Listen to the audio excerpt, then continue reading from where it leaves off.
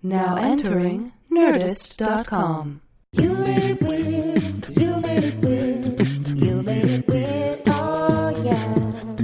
You made it weird. You made it weird. Yes, you did. You made it weird. Oh yeah. You Made It Weird with Pete Holmes. Yes, you did. I love these episodes, those ones where you don't really necessarily know the guest, you know what I mean? But then they're friends of mine, and they're awesome and hilarious, and this was no exception. This is dare I say, a delight. I'm going to use the word, I use it a lot, but this really is. I'm so excited that Kenya Barris was able to come in. This guy's written for everything. He's hilarious. We wrote together. He knows Will Smith. So, come on, get into it. This is going to be a good one. This is a good one. YouMadeItWeird.com is the thing to plug. You can buy t-shirts designed by weirdos for weirdos. You can email the show, weird@nerdist.com. And we have tour dates. If you're listening to this on Friday, the day that it comes out, I am in Indiana, Bloomington, tonight, June 1st through June 3rd at the Comedy Attic. On June 3rd, we're doing a live You Made It Weird, which is going to be awesome. Chris Thayer is going to be on there. Sean O'Connor is going to be on there. And we're going to see who we can get on there. Get on there, and that's the record for saying get on there. June 7th through 10th, I'll be at Bonnaroo. June 12th through 16th, I'll be in Chicago for the Just for Laughs Festival. And we're also doing a live You Made It Weird Saturday at 9 p.m. at the Hideout. I'm going to Denver Comedy Works downtown June 21st through 24th. July 19th through 21, I'm in New Jersey at the Stress Factory. I'm going to Montreal for the Just for Laughs Festival.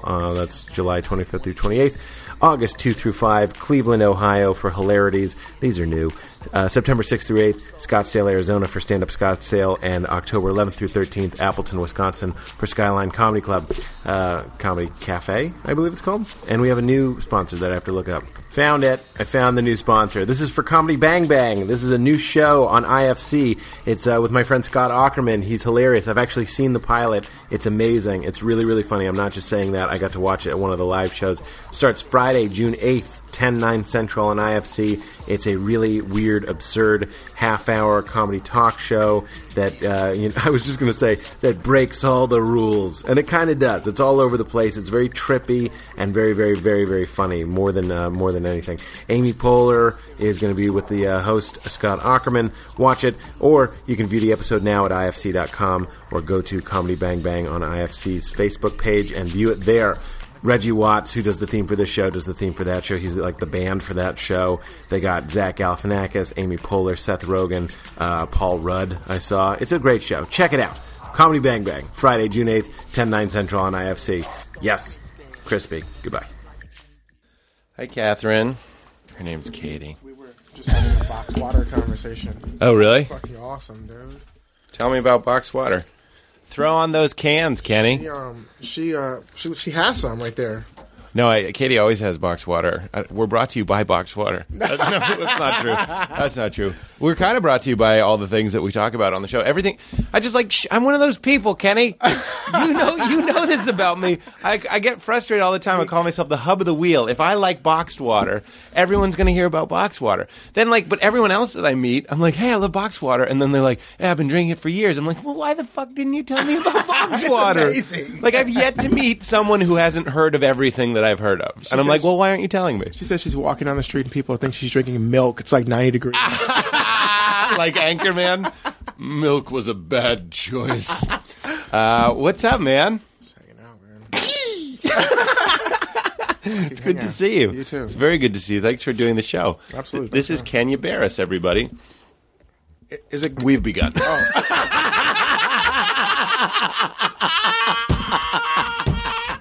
That was the best beginning sabotage ever. Well, you haven't listened to the show, which I wouldn't expect you to. I have not. We work together. Why would you not expect me to? Because that's way too much me, man. No, I would love to.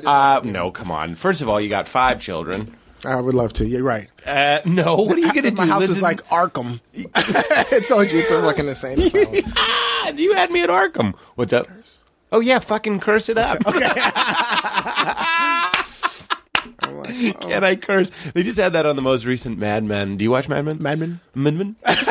Do you watch the Mad Men? I do not watch Mad Men. Mad Men is great. Someone told me I have such a treat in store. Oh, you do? I'm going to Kauai. See, I'm going to Kauai tomorrow. By myself. What? Yeah, I'm going by myself for 5 days. That sounds like a Hawaiian 4 days. A Hawaiian island. It is? It is an amazing Hawaiian island. Kauai. It's the Garden Island. What does that mean? It's the Jersey of the island? No, it's like waterfall. It's like, you know how the other ones like beaches? Yes. Beaches here are kind of like black, like pebbly beaches. Like isn't it? volcanic. Yes, you know what I'm saying? So you don't really, but it's like amazing waterfalls and like lush forest. You know, like when they filmed Lost there. You know what I'm saying? Really? Like it's like that kind of like. Doesn't sound echoey. Is that just my earphones? Hello? Oh, that's better. Go on. It's just supposed to be like, you know, the place. And you're going alone? I'm gonna go right. That's fucking awesome. I remember. So to give people some backstory, we wrote together on I Hate My Teenage Daughter. Yes. The show. It's a television show. And we wrote together, and I would go, that is the name of the show. We got a lot of shit for that name. We did. We got a lot of shit for that name. I think that people turned on us before we even had a chance to really. It was a good show. That was my experience both with, I've said this many times, but Outsourced was a much better show than people would have ever known, because they're just like, it's called Outsourced, it's about this guy, it's racist towards Indians or whatever. Right. So people just were like, fuck that show forever. Maybe they wouldn't have liked it, but maybe they would have. I don't think anybody really watched it. Same with I Hate My Teenage Daughter. Although it's a multicam. I had a hard time with multicam. You have a hard time with multicam when you're the only multicam. Mm-hmm. When you don't have anything else to really... But just like, I don't watch... Multicam, of course, for those of you listening... that aren't into writing for television, or I don't know if people know that term, but it just means in front of a live studio audience. Right. Some of the best shows in the world have been multicam. Of all time. The Cosby Show. Raymond. Friends. Right. These are some huge... Seinfeld. Mm-hmm. Fucking Seinfeld. Doesn't Seinfeld didn't feel like it. Feels like a single cam. It did feel like a But single it is a multi-camera sitcom in front of a fucking studio. Yeah. Filmed at CBS Radford. They did. There was a warm-up guy. People clapped. Seinfeld did his stand-up for the audience and stuff. Yeah, all those live segments, the stand-up segments, he was doing them for the crowd. They'd take people and put them in the club, and he'd do stand-up for That's them. That's fantastic. And then they'd use it on the show. Isn't that a wild? Great piece of information. So he'd do it's my understanding he'd do a longer set than they'd actually use, because you can only use like 30 seconds or whatever. But that was filmed. So anyway, this lately though. Multicam has this stigma, I guess we could say. Mm-hmm. It's kind of ham-handed or supposedly, forced. but it's coming. You know, it's crazy because CBS has made $1 gazillion. Yeah, they win. You know what I'm saying? If you're on CBS, you become rich. Oh, right, because this is all your How I Met Your Mothers and all those shows are multicam. Big Bang is CBS. Big Bang, 2.5 Men. Yeah. Mike and Molly, How I Met Your Mother. Yeah, all those shows. Those guys become gazillionaires. And remember? Okay, that goes to our first thing. This is my first Kenny Pete thing. Is that we would always walk the lot. Walk the lot. Walk the lot. Good things happen. Walk the lot. You never know what happened. We were going to make a book called Walk the Lot. Walk the Lot. Because it's... Okay, so this is the thing. We would be in Warner Village, these little houses that they would shoot for exteriors and stuff. Sometimes they'd be shooting like the Muppet movie on the Warner Brother lot. On the Warner Brother lot. And then the writers would go to the soundstage where they would be taping the show, and everybody would take a golf cart, and Kenya and I would always walk. We'll walk, guys. We walk! it's like a 10, 15-minute walk. It's a fucking it's always gorgeous in sunny Los Angeles, California. I mean, I guess you could make the argument that you're tired or you don't want a sunburn or whatever, but like, we walked. We'd see Chuck Lorre. We'd see David Kissinger. $200,000 electric cars. Yeah, exactly. We saw fucking... Was that Ashton Kutcher's character's car? Ashton Kutcher's character. It was actually Chuck Lorre's real car. But Chuck Lorre has that. We saw a sports car. Fitzer? Is that what it's called? Fister. Well, you can fist anybody you want. If you have that car, the back seat reclines into a full fisting position. There's a jar of Vaseline the shape of your closed hand, and then you just get in there. You got to see this car to understand. It just looks like a silver dick, and it's powered by the fucking sun. There's like a little tank for gas if there's a cloud or two, but it'll run on. You remember Chuck Lorre's car they would drive? Well, that's the thing. See, Kenny, you're the best show business guy ever. We used to walk and would pass the I guess it was the 2.5 Men offices. The building. The Chuck Lorre building. It's called the Chuck Lorre building. And it should be. Because he's he's made how many billions? At least $2 billion. If they're paying him, I've recently been thinking about this. Think about these like exorbitant, huge salaries. If that's what they're paying this guy, what has he made? and what are they making the studio? Right. Huge. Right. I think about that all the time. We'll make like a video for College Humor, and I'm very grateful to do it. And I'm like, they'll give us all this money, they'll pay for the production. And I'm like, part of me, the performer part of me, is like, this is great. I get to do what I want to do. Thank you so much. And I'm like, wait a minute, if you're shelling out $50,000 to shoot this, what the fuck are you making? That's what I think about when people complain about basketball players' salaries. Yeah. I'm like, yeah, and baseball players. I'm like, but what is the team owner making? Right. This isn't a hobby for him. Exactly. He's making something huge. He wrote that check, and all those players make all that money because they bring in huge. So as it is with Chuck Lorre, yes. And we would walk by the 2.5 Men lot and would see his fucking running Escalade. It ran with a satellite dish. It did. It had a satellite dish on top and curtains. I remember the curtains, and I remember it would run all day. I need to be able to go when I have to go. And he wants it to be a perfect temperature. That's the thing, is he'd walk out of the 2.5 Men building. They could have been writing for 18 hours. In a bubble. He's outside in a bubble. They roll him out in one of those fucking flaming lips crowd bubbles, and then he gets into the car, and someone just starts blowing him. And if it's in the fister, he starts fisting someone immediately. Yeah. But it was that was our philosophy. We would walk the lot, and good things would happen. We would see people. A good thing deals would happen. A good thing happened. We've never talked about that on the show, but like I ran into some people, and it led to an audition, and it led to just from running in, life happening. To life happening. But you're one of the reasons I love you is you're, first of all, you're a very positive person, you're a very open person, and you're also like my personal hype man, which I just love. I'd be walking around and you go, just making it happen. You yell a lot. He used to walk around the lot and make it rain. Just stripper dollar bills. Not literally, but we did.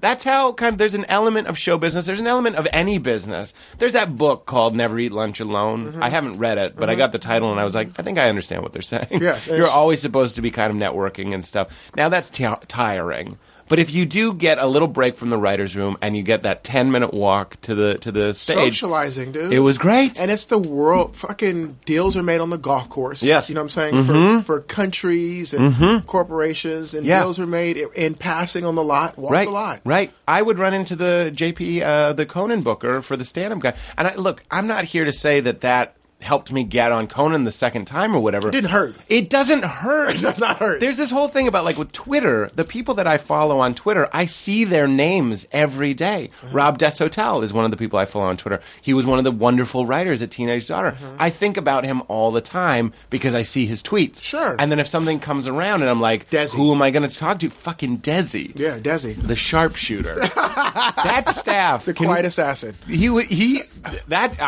say sharpshooter on the show a lot. I called him a sharpshooter every day. Oh, he was amazing. The quietest, most zen, almost like a Yoda. I used to hate that I didn't sit on that side because he would whisper just jewels of comedic gold to you. Yes. What are you laughing at? I want to be part of it. Yes. And he knew how to break my balls like he was making fun of me most of the time. My first memory of Pete, first day in a writer's room is really interesting because it is a lot like the first day of school. Yes. It's like school with a lot of fucked up bad kids. You know what I'm saying?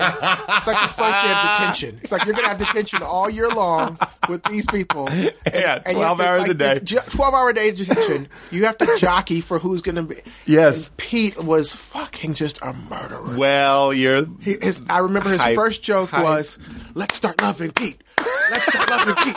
No, what happened is I said something. They were like, you're so funny. And people laughed. And I was like, yay, let's start loving me. I think I said, and tried to get a clap going to see if people would chant, let's start loving me. I loved it. And you loved it. Look, I'm not for everybody. I've learned that from the show. But I've always said that in the writer's room interviews, I'm like, look, I'm a mentally challenged golden retriever. You're not Crystal Pepsi. You know what I'm saying?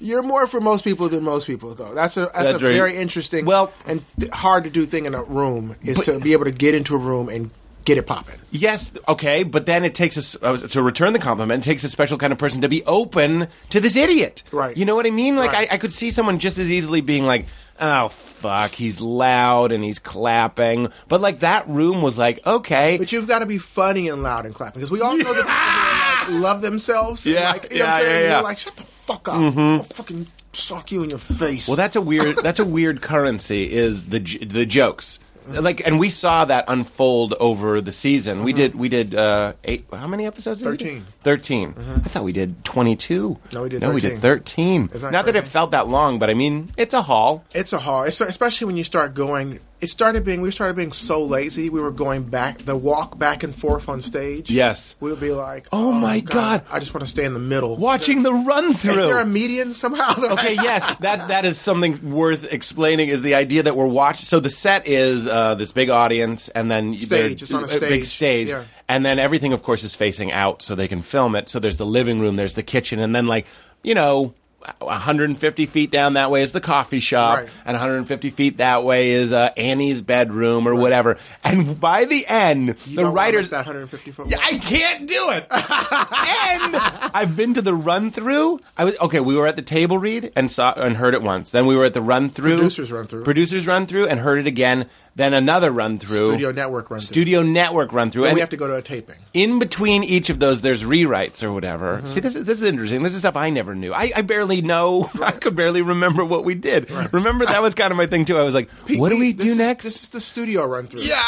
It's episode 10. You I'm don't just. get this I'm by now? only thinking about. I'm only thinking about jokes. It's like an idiot. I have blinders on. I never knew what day it was. I'm like, oh, the taping's tonight, and then I'd be like, I gotta cancel my show. Pete, stop booking shows on Tuesday. I love that Pete is like the dude who would he'll ask the questions from the most sincere place, like, hey, how much money do you make? And that was a big one in the room. Some people would tune out and lose their place and just try and figure it out. I'd go, I'm sorry, what are we talking about? Like that guy at the meeting, the board meeting. What the fuck is this meeting? I was taking a break. We would fall, look, people would fall asleep in the room. It's a natural thing. Let's say I would. I fall didn't want to asleep. put you on the spot. What was my name? What did we call you? Oh my God, I had a name. I didn't want to put you. Well, because I was the lazy black guy. You don't want to be. You are not- the sleepy black guy in the room. But the thing is I had nodded off once in the room, and I know for a fact Laura nodded off because she was next to me. She was pregnant, though. She was napping in a writer's room for I got 2. a deep couple snores in. Yes, you did.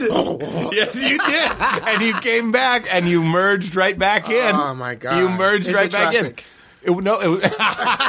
But it's perfect. It's perfect. So it is a hard job. This is what we were going to talk about, the idea of joke currency. If you can get jokes in the script and stuff, you can kind of do whatever you want. Oh yeah, that becomes a skill. Yeah, everyone will. But if you don't get any jokes in, then It becomes people start sweating by the end of the season. You start realizing like, oh man, I haven't. Right. I'm one joke in Right. in episode 10. It's a hard thing. It's a hard job to get. It's not that hard to keep. I haven't seen people get fired really, but I wonder how. It's kind of it's tricky. Every day is a little bit of an audition. Yes. You go in, and at the end of the day, writing for television, you're like, I either got jokes in or I fucked up today. I got it. Yeah. You either got it or you I got it did. guy. Remember the I got it guy? Oh no! I forgot about the I got it guy. I got it. Okay, that's a whole nother thing. I yeah. think people are interested in this inside baseball on the floor at the stage when we're taping the show and the audience is there. They do a line. This is for multicam. It doesn't work. Then you'll see all the writers huddle. Dog piles. Yeah, you dog pile. Let's fix that line. We got to fix it. Everybody's got to pitch it, and we can't go until because it's not working. The audience isn't. We tried it different ways. The actors are not responding to it, and the actors are complaining sometimes. The actors will be like, "This is shit. What the fuck is this? Give me a better guys. line." Right. So there's this weird. People don't think about that when you think about writing for television. You think about guys sitting around in Bermuda shorts eating Cheetos. Right. And you know what I mean? Joe Bahama. Yeah. Exactly. But there's a live element. There's almost like an improv element. Absolutely. There's almost a stand-up element. A lot of those guys are the best guys in the improv guys. Yeah, absolutely. Because they know how to roll with it. They know, and there's something about being fed by adrenaline that you go like, okay, we need a joke. I need to do this, like a performance element. So it's kind of like After show nights, I would often get the same feeling of elation that I get after doing stand-up. Absolutely. We would leave, and it was just the best. You could see there were nights when you were on fire. Everybody had a couple nights when it's like, you get game ball. You know what I'm saying? Where Right, you were like, right. Goofy had them. I had a couple nights where you were like, Yeah. That's an amazing Dan thing to watch. had some great ones. That's right. Dan, the fucking writer's assistant, you Who's mean? no longer a writer's assistant. That's because, let that be a lesson. Keep going. Everybody had his back. This kid, Dan, was amazing. He was one of our writer's assistants, which means it's his job to kind of sit in the room and write down Has what to be the everybody's most saying. focused person in the room. You have to listen to 17 people talking at Screaming, once. yeah. Screaming. Also, we're going to take tangents. Yes. Like 45-minute tangents. And then you have to come back and go, this is where we were. This is what you said. This wasn't important. This was important. And this kid would pitch. When he pitched, it was always good. Absolutely. He'd wait until it was good. And for people should know, that's probably the best way to get on a writing staff. You know Is what I'm saying? right. Well, people ask all the time. Is to get, if you can, we're at the point now, unless you're 21 years old, you can be a PA. But Right. your goal is to become a writer's assistant and get in the room. Yes. That's how I got on. I was Yes. a PA. Yeah, tell that story, Came because up- you have an interesting coming up story. I was a born a black dude. So I understand you're black. I'm from LA. Started off school here. I think of you every time I think there might be an earthquake. You go, I'm from LA. Go outside. I think if you're big, go, Fuck what everyone's saying. go outside. Don't get under a door frame. The building will crash on around you. Go outside. Take your chances. I think about that all the time. All the time. I'm worried about the earth shaking. I don't know why we all aren't. No, but I it's a think big of deal. your face when you go outside. I'm pretty sure of this one, man. No one else has an opinion. They're like, I don't know, stay in your car. Go outside, dude. Go outside. Go outside. Go outside. You're not Okay. going to get sucked up. We're saving lives. Go outside.com. Trust me. You were born a black man. Born a black man. Where? L.A. I grew up in. What part? I was born actually in Granada Hills. Moved to Inglewood. Was broke as shit. Mm-hmm. My dad and mom were married for a long time. My dad had a chemical accident. He worked for General Motors, and he lost a lung. Oh, no. And they got divorced, and I'll tell that story later. But why they got divorced? They got divorced. I know part of that Yes. story. I know part of it. And my dad lost a lung and got like this, at the time it was a ton of money. It was like $7 million settlement. Who? And he had to give half of it to my mom because they were married for so long. And we moved to like Hancock Park adjacent. He loses a lung and half the money? Half the money. Fuck your life.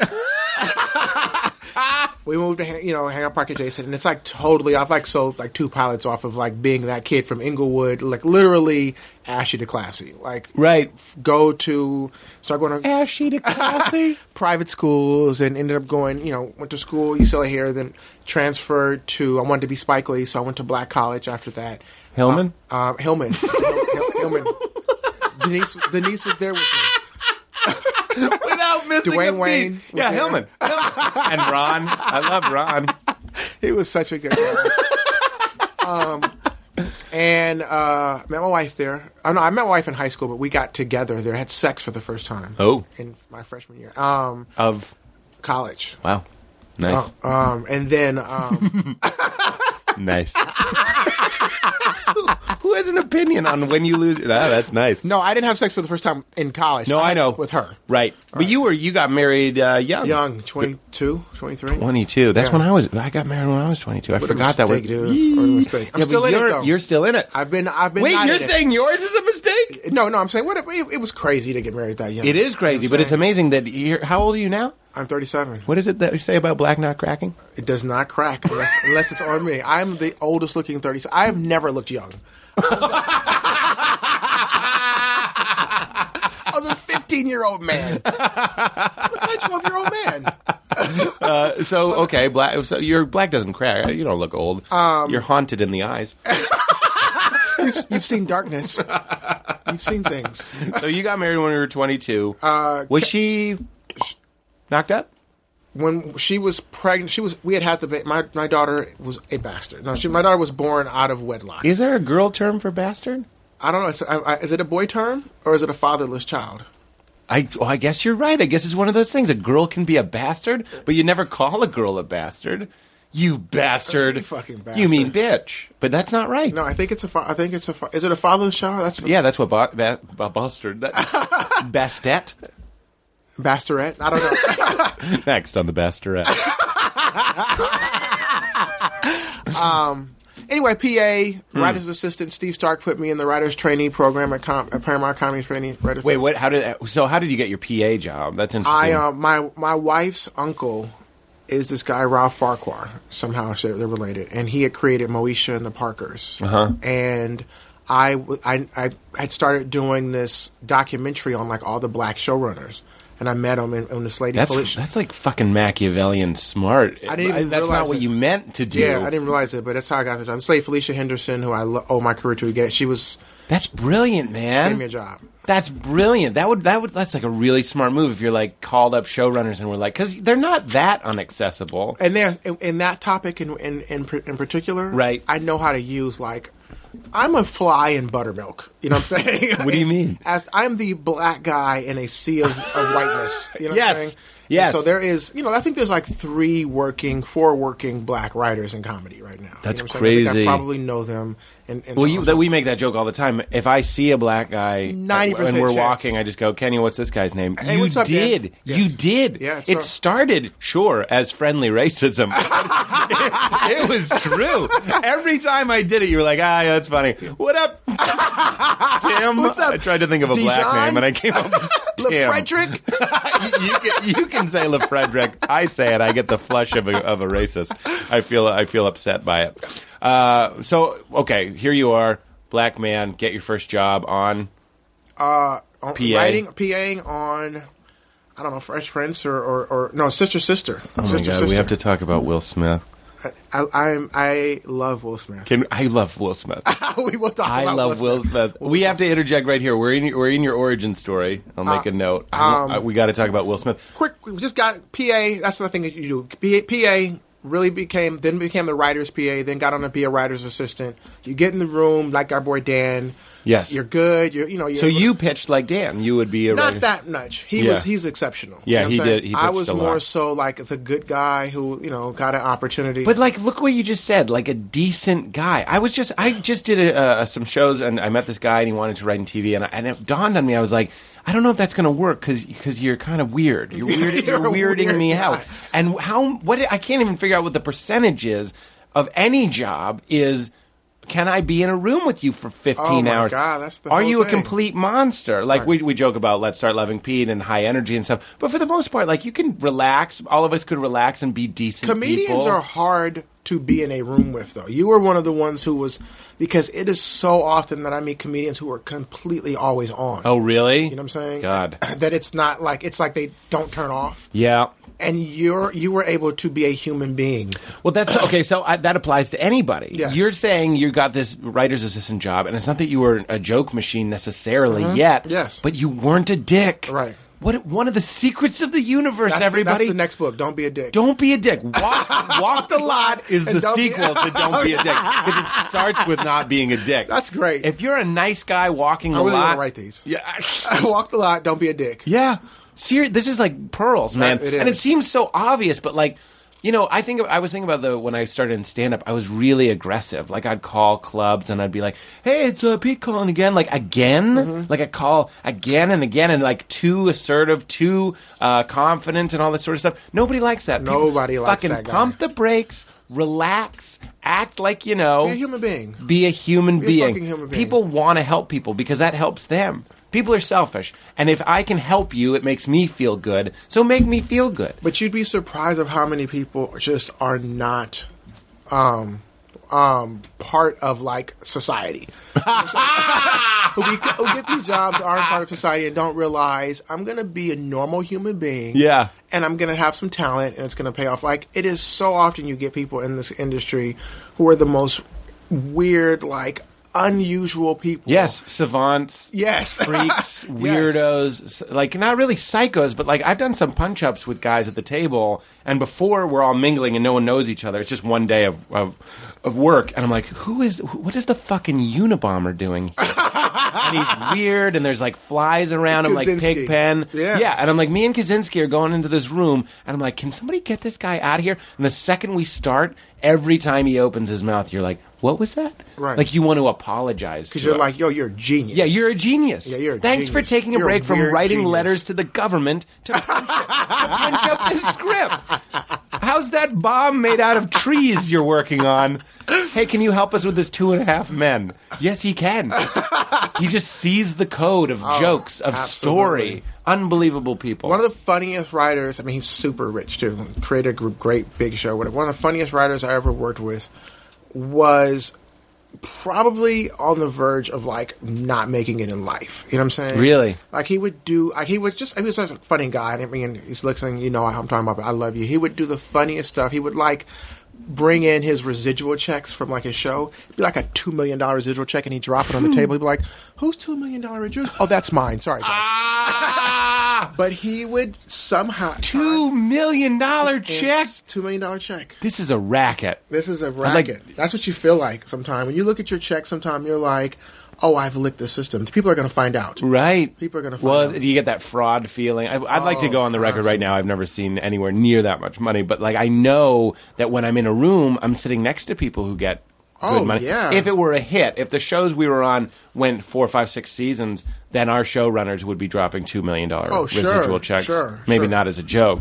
No, right. But that's but fantastic. That's the thing, yeah. That's what that guy did. But he would do stuff also like disappear for a week.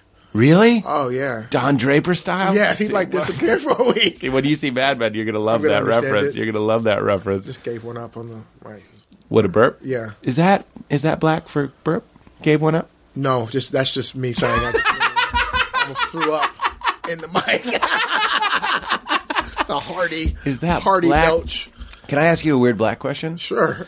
I was thinking. Is there any not weird? Yeah, no, I know. But you and I, we're like actually friends. Yes. And I have a huge philosophy that I don't like to be friends with people Yes. who don't talk about race with me.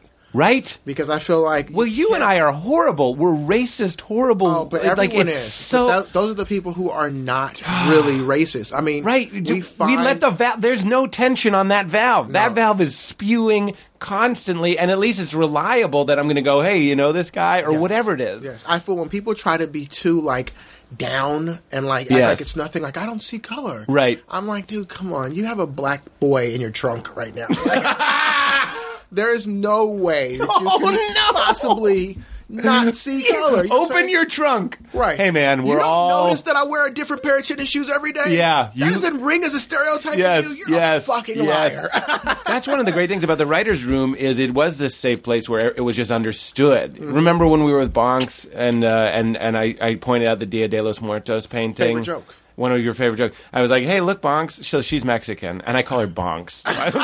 First of all, Short for bonkers. First insult, because she was really new agey, which I am too, but I like making fun of people that are like me too. And I'm just like, hey, She was like a new age vato, though. Like, she Yeah. was like Yeah. really Mexican. it's a special thing. Super And she was fun. really, she was good looking. She was. Love you, Bonks. Love you, Bonks. Definitely, Bonks is not listening to this. She's up in where does she live? Like fucking the Ukraine. She would commute like 6 hours to work every day. She'd just sleep there. It was sad. But anyway. We're on the set. This is an example of I'm not going to say this isn't racist, but the point was that it was racist. And Bonks was my friend, and we're standing there, and we're looking at this painting of Dia de los Muertos, and I go, "Hey, look, Bonks, that's pretty Mexican. Do you want that painting?" And she, without missing a beat, goes, "Yeah, I'm going to steal it." And then I go, "That's doubly Mexican." And then we proceeded to laugh for about 15 minutes. love that, Does though. anyone really think that I think that like is real? Like a thing? We laughed and laughed, and it was cathartic and cleansing and lovely. Oh, that's the thing. Like the dude I was telling you about that was the crazy rich person. Who Yes. was just unbelievably funny and great guy. Doubly Mexican. I ran out of the room one day because I had to use the bathroom, and he goes, "Hold on, what happened? Is there a looting I don't know about?" And I was like, "Oh, I love this dude." Right. You know what I'm saying? Because it's right on the epidermis, as Right you always there, used so to say. close to the surface. Just keep it on the surface. The people that boiling it in the furnace of their black hearts. Oh, that's my who God. you got to look out for. Oh, my God. Here's my weird black question for you, my friend Kenya. Is I was just in Atlanta, and Most weird black questions start like that. Yeah. I was in Atlanta, and I went for a long walk, and it wasn't that I was just in a black area. It wasn't like a bad area. It was just That's Atlanta. Okay, yeah, it's in a black area. We call it Atlanta. And I was noticing that there seems to be a burden on black people. This is what I'm putting to you, to be cooler. Okay, there's take Eminem, for example. Okay. Eminem doesn't act like a white guy. He acts like a black guy. Like in interviews, he talks quietly, and he no sudden movements. It's all that chill hip hop thing, and that's who I'm talking about. Not all black people. Yeah, Can't paint with that broad of a brush, but a certain type of kind of hip hop cool black guy. It seems kind of tiring. Like you have to be cool. And then the theory that I came up with was I was like, if you act like a fucking goof, if you walk around just singing and flailing your arms and being corny or whatever, you're probably fucked up. that's what it is. You're probably from a nice area. Yeah, you'll get fucked up. But if you live in a dangerous area, you have to act cool. That's where the no sudden movements. It's almost like growing up in the Midwest with horses and stuff. If you act like a fucking idiot, you'll scare the horses, and someone's going to kick you in the face. The horse will kick you in the face. So there's this sort of if you live in the inner city or whatever, you act cool too to not draw attention. You don't want anyone harassing you. So then I was like, I will say that is less a black thing. That particular thing, I do agree with, is less a black thing and more of a socioeconomic. well, thing. that's what it was. That's the revelation I had. I was like, this isn't about race. Right. This is about I grew up in Lexington, Massachusetts. If you want to rollerblade down the street with a cape. You know what I mean? Like throwing a birthday cake to dogs. Daisies. And just and throwing daisies and just being like, this is me! Or Right. whatever. It's okay. It's fine. Right. But if that same person, white, black, or whatever, grew up in a tougher area, that's where you get that Eminem front-end behavior where you show you your don't want to ice grill. You don't want to be. You don't want things to feel like they affect you. You don't want to look as the person who is.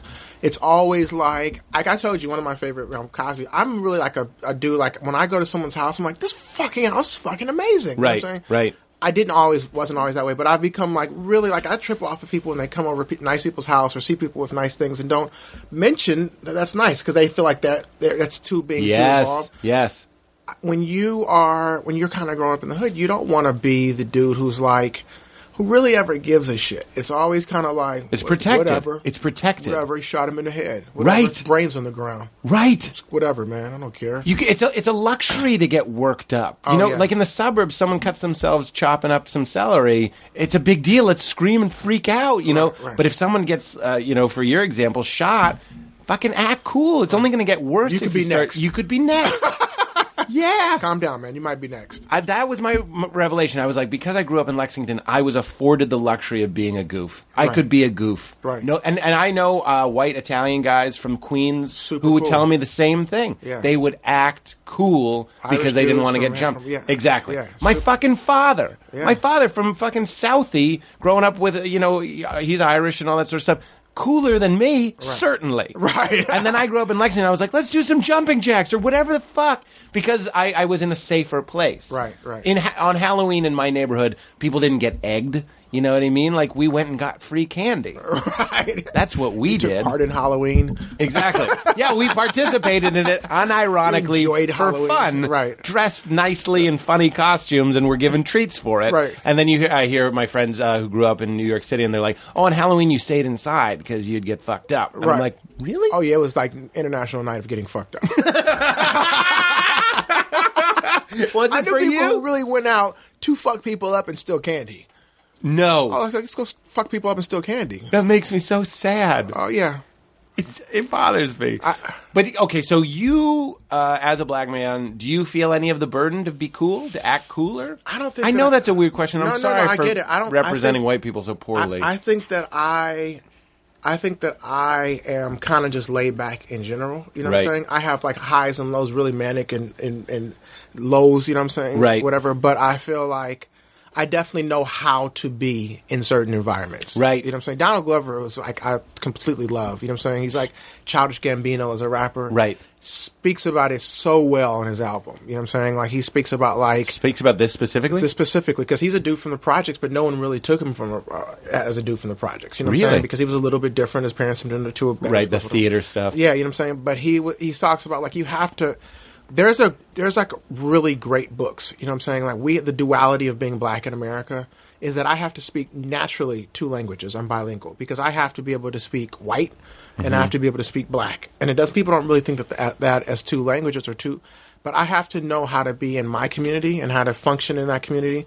But for the most part, I have to know how to function in the mainstream community, especially for what I do. Right. As a white person, I think that you can just go and live your life. And there is a certain freedom to that, to just be like, wherever I go, I'm just going to smile. Right. You know what I'm saying? I'm just going Right. to smile and Right. wear shitty tennis shoes. Right. You know what I'm saying? No, I wore this t-shirt yesterday. Yeah. You know what I'm saying? Like, and I think that there's something freeing to that. You know what I'm saying? Nah, man, it's fucking wrinkled. I wore it yesterday. It's Right, awesome, right? right. I'm trying to get it more dirty. You know? Right. But I feel like there is a little bit of an added pressure to the idea that you have to constantly kind of go between those 2 worlds. And I Right. feel like that's the great thing that I really liked about Teenage Daughter. I love about you. I just love about certain people is that, and I really believe one of the reasons Obama has become like the super Negro is because I think white people really like that he's still a black dude. You know what I'm Right, saying? right. But he doesn't try to.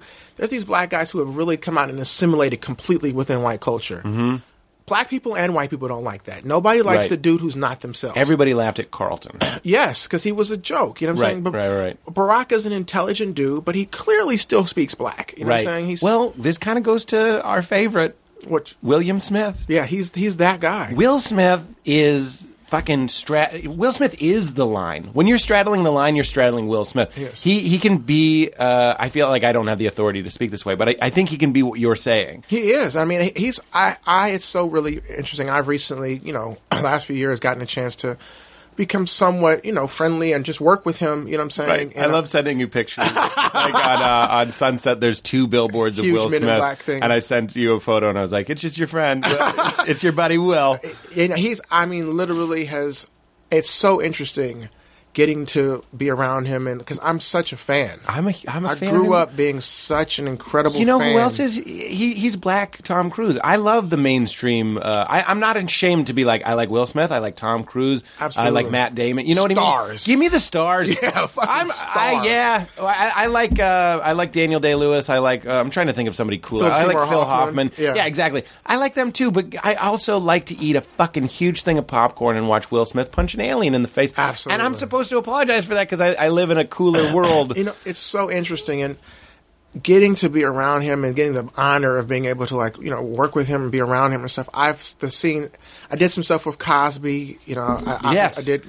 Well, you got to tell a couple things. I did some stuff with Cosby. I created a show with Tyra. I've done stuff with Russell. I've been really lucky in being black, Right. that I was able to, because there's so few of us. Well, that's the thing that's hard, I think, at the beginning. People might be more reluctant to hire a black guy. Sure, Certainly, absolutely. I'm sure you've run into that as well. But then once you're in, now you're one of the Hollywood 10. Yeah, you become more accessible in that community. Right. You start realizing how small the community is. And I would have never grown up to say, like, I'm doing a project. I was going to do a project with Russell Simmons. I'm going to do a project with Tyra. You know what I'm saying? I'm going to do a project with Will. I'm going to do a project with Bill Cosby. I'm going to do a project. And I've been Right. able to understand how lucky I am in some aspects to be black. And as much shit as I take and complain about, like, Chris Rock has this great joke. I'm just going to ride this white thing out for a while. You say that to me all the time. Yeah. You say that to me You all have the hit time. the white guy lottery. Yeah, you say that to me all the time. I'll call you and tell you something, and you're like, just seeing where that white thing takes you. Huh? It's going to work out. Right. It's going to be okay. Yes. It's going to be I remember okay. when I called you, you're like, I didn't take the job. I'm like, that was the holy grail. I was like, oh, you're white.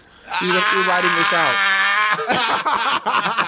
Write this out. You've given me some wonderful show business advice.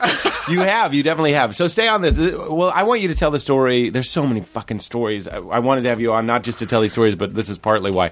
Tell the story of the joke that you always make with when you went to Cosby's house. So I grew up literally, Bill was like my second dad. As he was even a lot of He white was guys. my you know what I'm second saying? dad. He was like, For real. For real. Like, I for mean, real. that I was thinking. Yeah, I'm sorry to interrupt, but that thing with Theo with the money, he's like, I'll be a regular person. Yes, and it's I'm the pilot. Sorry to do kind of like a weird black voice there, but I like doing impressions. I one time got really mad in the room because I did impressions of everybody on the staff, and then I did my impression of you, and I said, you know what I'm saying a lot, and I said literally a lot of declarative statements, and I kind of tried to do your voice, and people laughed less, and I was like, fuck y'all, because it was a little black. I was like, why am I allowed to do a really offensive impression of Rob Des Hotel, but the second I try and just sound like you, it's like everybody's like, we're too white to laugh at that. But he says, because I remember Theo says bologna and Cerio. Yeah. Cerio. Yeah. Scereo is how he says There's no cereal. L in it. So I always... Who's an incredibly articulate guy, by the way.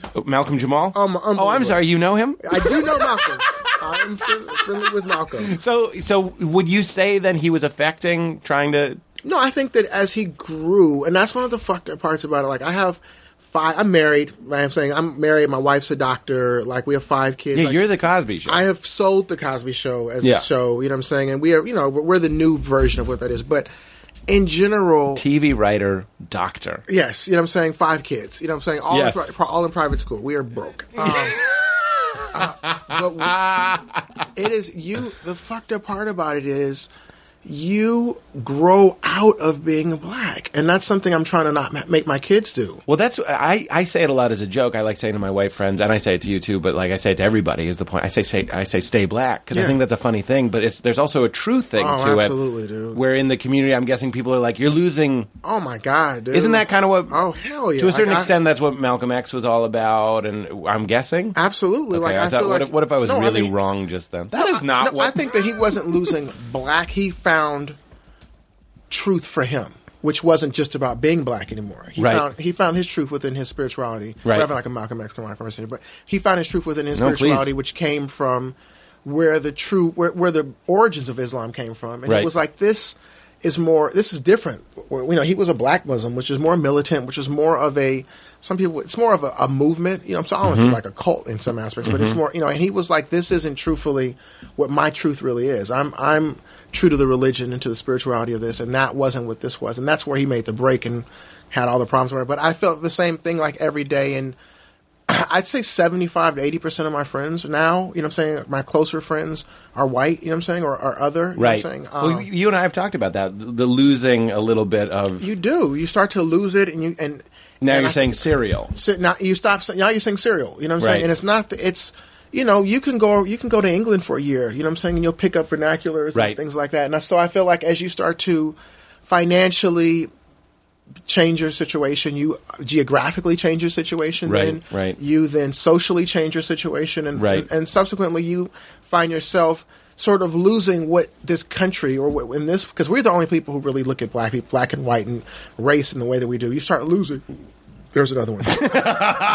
You start losing what it is to, traditionally be black. You Sometimes you take the bus home just to touch home. just to go home, just to go. Sometimes, but I do not want to go to the hood. You know what I'm saying? I'm from the hood. So people say whatever they want. I don't want to fucking go back. You know what I'm Look, saying? I can't pretend that I'm relating fully, Yeah. but I used to live in Bushwick, and when I go back to New York, I'm always like, maybe I'll go back to my old. And I'm like, I'm not like afraid to go to the area that I used to live in, because in that area people were getting jumped all the time.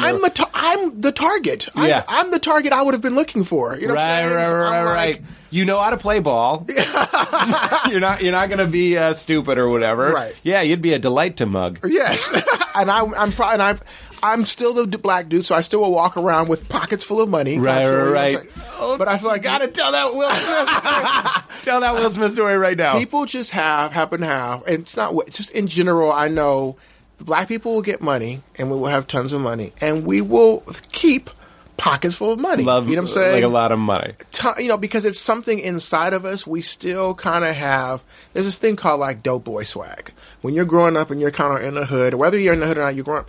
There's some type of thing that you kind of look to, and you feel like these dudes who are kind of like ghetto superstars. You know what I'm saying? Right. They walk around with dope boy wads, which are wads of money, and you sort of don't lose that. You know what I'm saying? Right, because we were talking about how most celebrities don't really carry wallets and stuff. Like this, the status is the opposite. But you if I don't go have around- a phone. You don't have a wallet. They don't have the need to pick up the phone. Right. Someone else is driving you. Someone else is answering your calls and stuff, and someone is paying for everything. And for you go around black people who have Yeah, money, and yeah. a lot of them, even you're like, I know you don't need, they'll carry, wads of cash. Yeah. Because it's, my dad, after he got the settlement, I remember going to his house and him literally having cans falling out of his cupboard. And I was Right. like, why?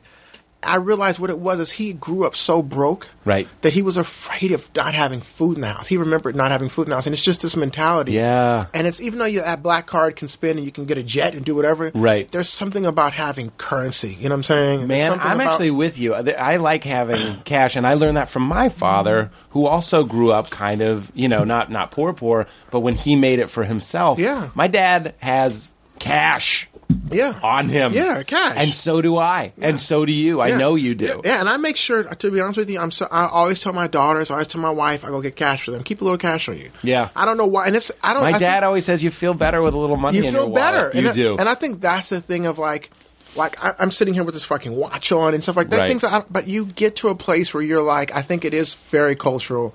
I where thought you it- yes. want to have chains on. Right. And I was just going to say the Kanye line where he's like, it's in the black person's soul to rock that gold. Yeah. I hear about that, and I think that's what we're talking about a little bit. Yeah. Whereas that white guy thing you were saying is the dirty I want shirt. to be as grungy. It's the and- opposite. Yes, and I wish that I wish that we had that. Some of my friends whose parents are fucking went to school with someone who's the J.C. Penney era.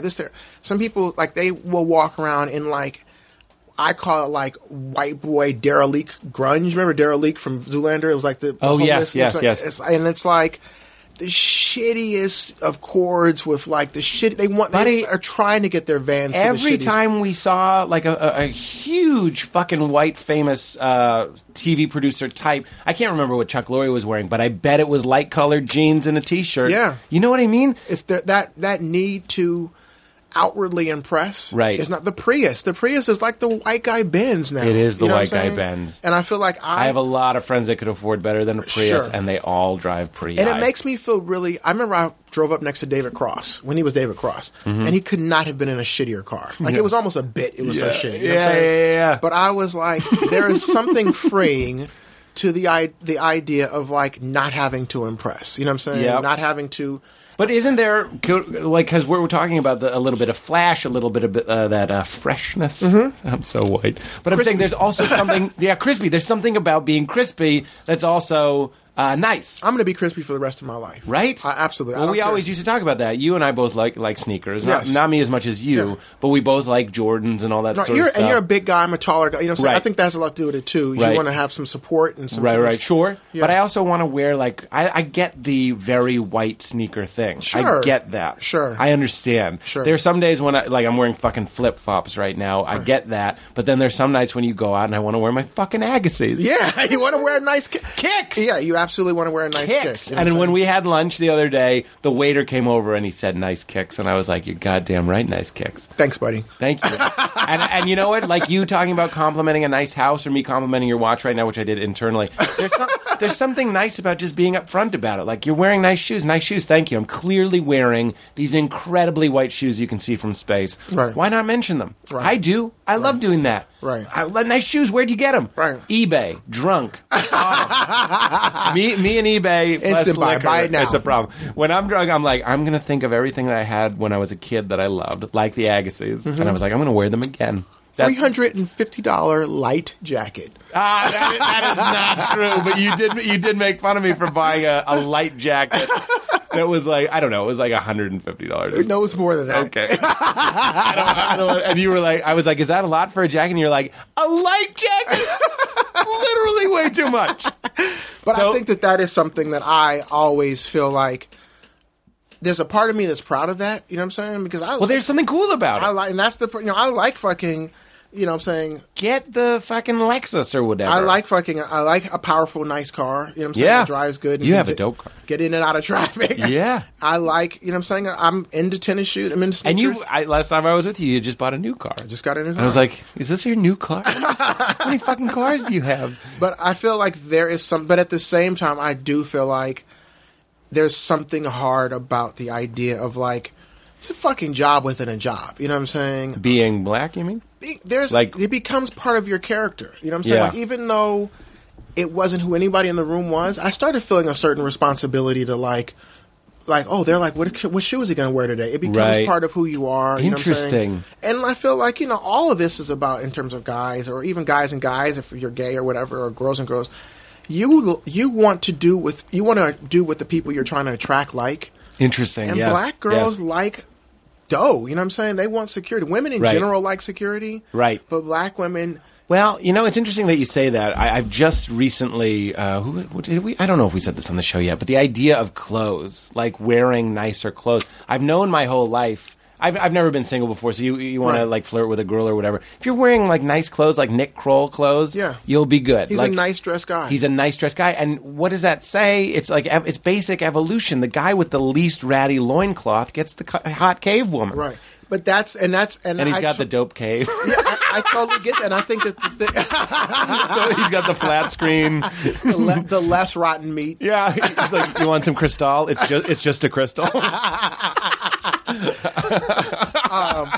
But I feel like, that's a pressure. That's a pressure. But I feel like it is But something... you also participate in it. I do. I fully fucking participate in it. You know what I'm saying? And you also have that permission to do it. See, I think what I'm hearing is white people are kind of like Blade, even though Blade is black.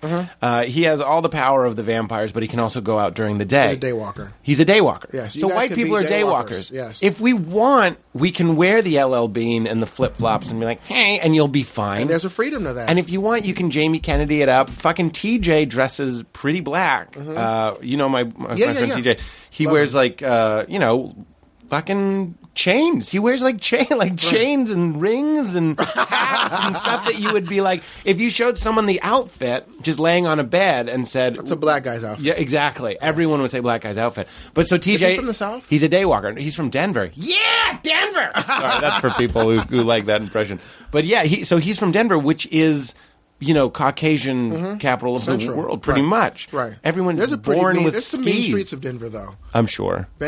Colorado. But Denver has some. Really? Some shootings and shit. TJ will tell you about it. There's some. It goes down in Denver. Well, I don't want to speak for all of Denver, Right. but I am picturing the White Cap Mountains. Even the mountains are white. It's crazy. Every city I go to the hood. Is that right? I have to see the hood. I want to see what the hood is like. It's so interesting that you I say don't want that. to live there, but I want to see what it looks like. Right? What are you looking for? I want to see. I think it's so interesting. I think so much of this country is sexuality and race. I think those are the two things that It's hard to get away from those things. I think they're the things that define us as a country. You know what I'm saying? Our sexuality, like we're seeing all this stuff with gay marriage and things like that. And race, you know what I'm saying? We say, black president, gay marriage. It's like, those are the things that define us. And ultimately, those things end up leading to, like, your social status, your economic status, and kind of go back and forth. It was so interesting. We all went out to lunch recently, all the writers, and Pete had organized it. Sorry, guys who weren't there. You just totally outed me to a couple people. And there, people were talking about what they're going to do, and I was like, I don't know, I might go. I was, just so everybody know, my last show I was on was called The Game. It's on BET. I was like, I don't know, I might go back to The Game. And everybody was like, oh, why are you going to do that? You can easily get a job.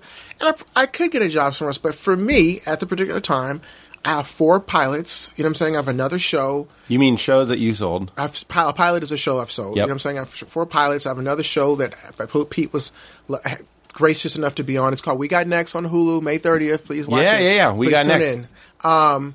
But they were the show that would allow me to do it. And one of my other pilots is at BET. Mara and Salim, who I love and are huge writers and producers on their own, offered me this amazing opportunity to come back. And but people were like, oh, you're going back. And I get paid just as much, if not more, than I do on a regular show. But I think that there's something really interesting to the ideology of, like, being black. You know what I'm saying? Like, being this person in this And staying on BET. and I'm like, it kind of bothers me because honestly, The Game has 5 million viewers a week. Yeah. You know what I'm saying? That's huge. And when it premiered, it got 8 million viewers. It broke every cable record ever. Like, Right. it broke The Sopranos, Sex and the Right. City. It was the highest watched premiere in cable history. Right. And people brushed it off somehow. Right, but is that a dynamic thing? Like, I feel like that's happened before. Huge shows, like the Jamie Foxx show, for example. Well, it wasn't on that- cable, but it was a big show. That was popular. Yeah, it was popular. It's a popular show that I don't feel like anybody really talks about. It's so institutional racism to me, and I feel like is that advertising? Is it about like? I think that it's not considered.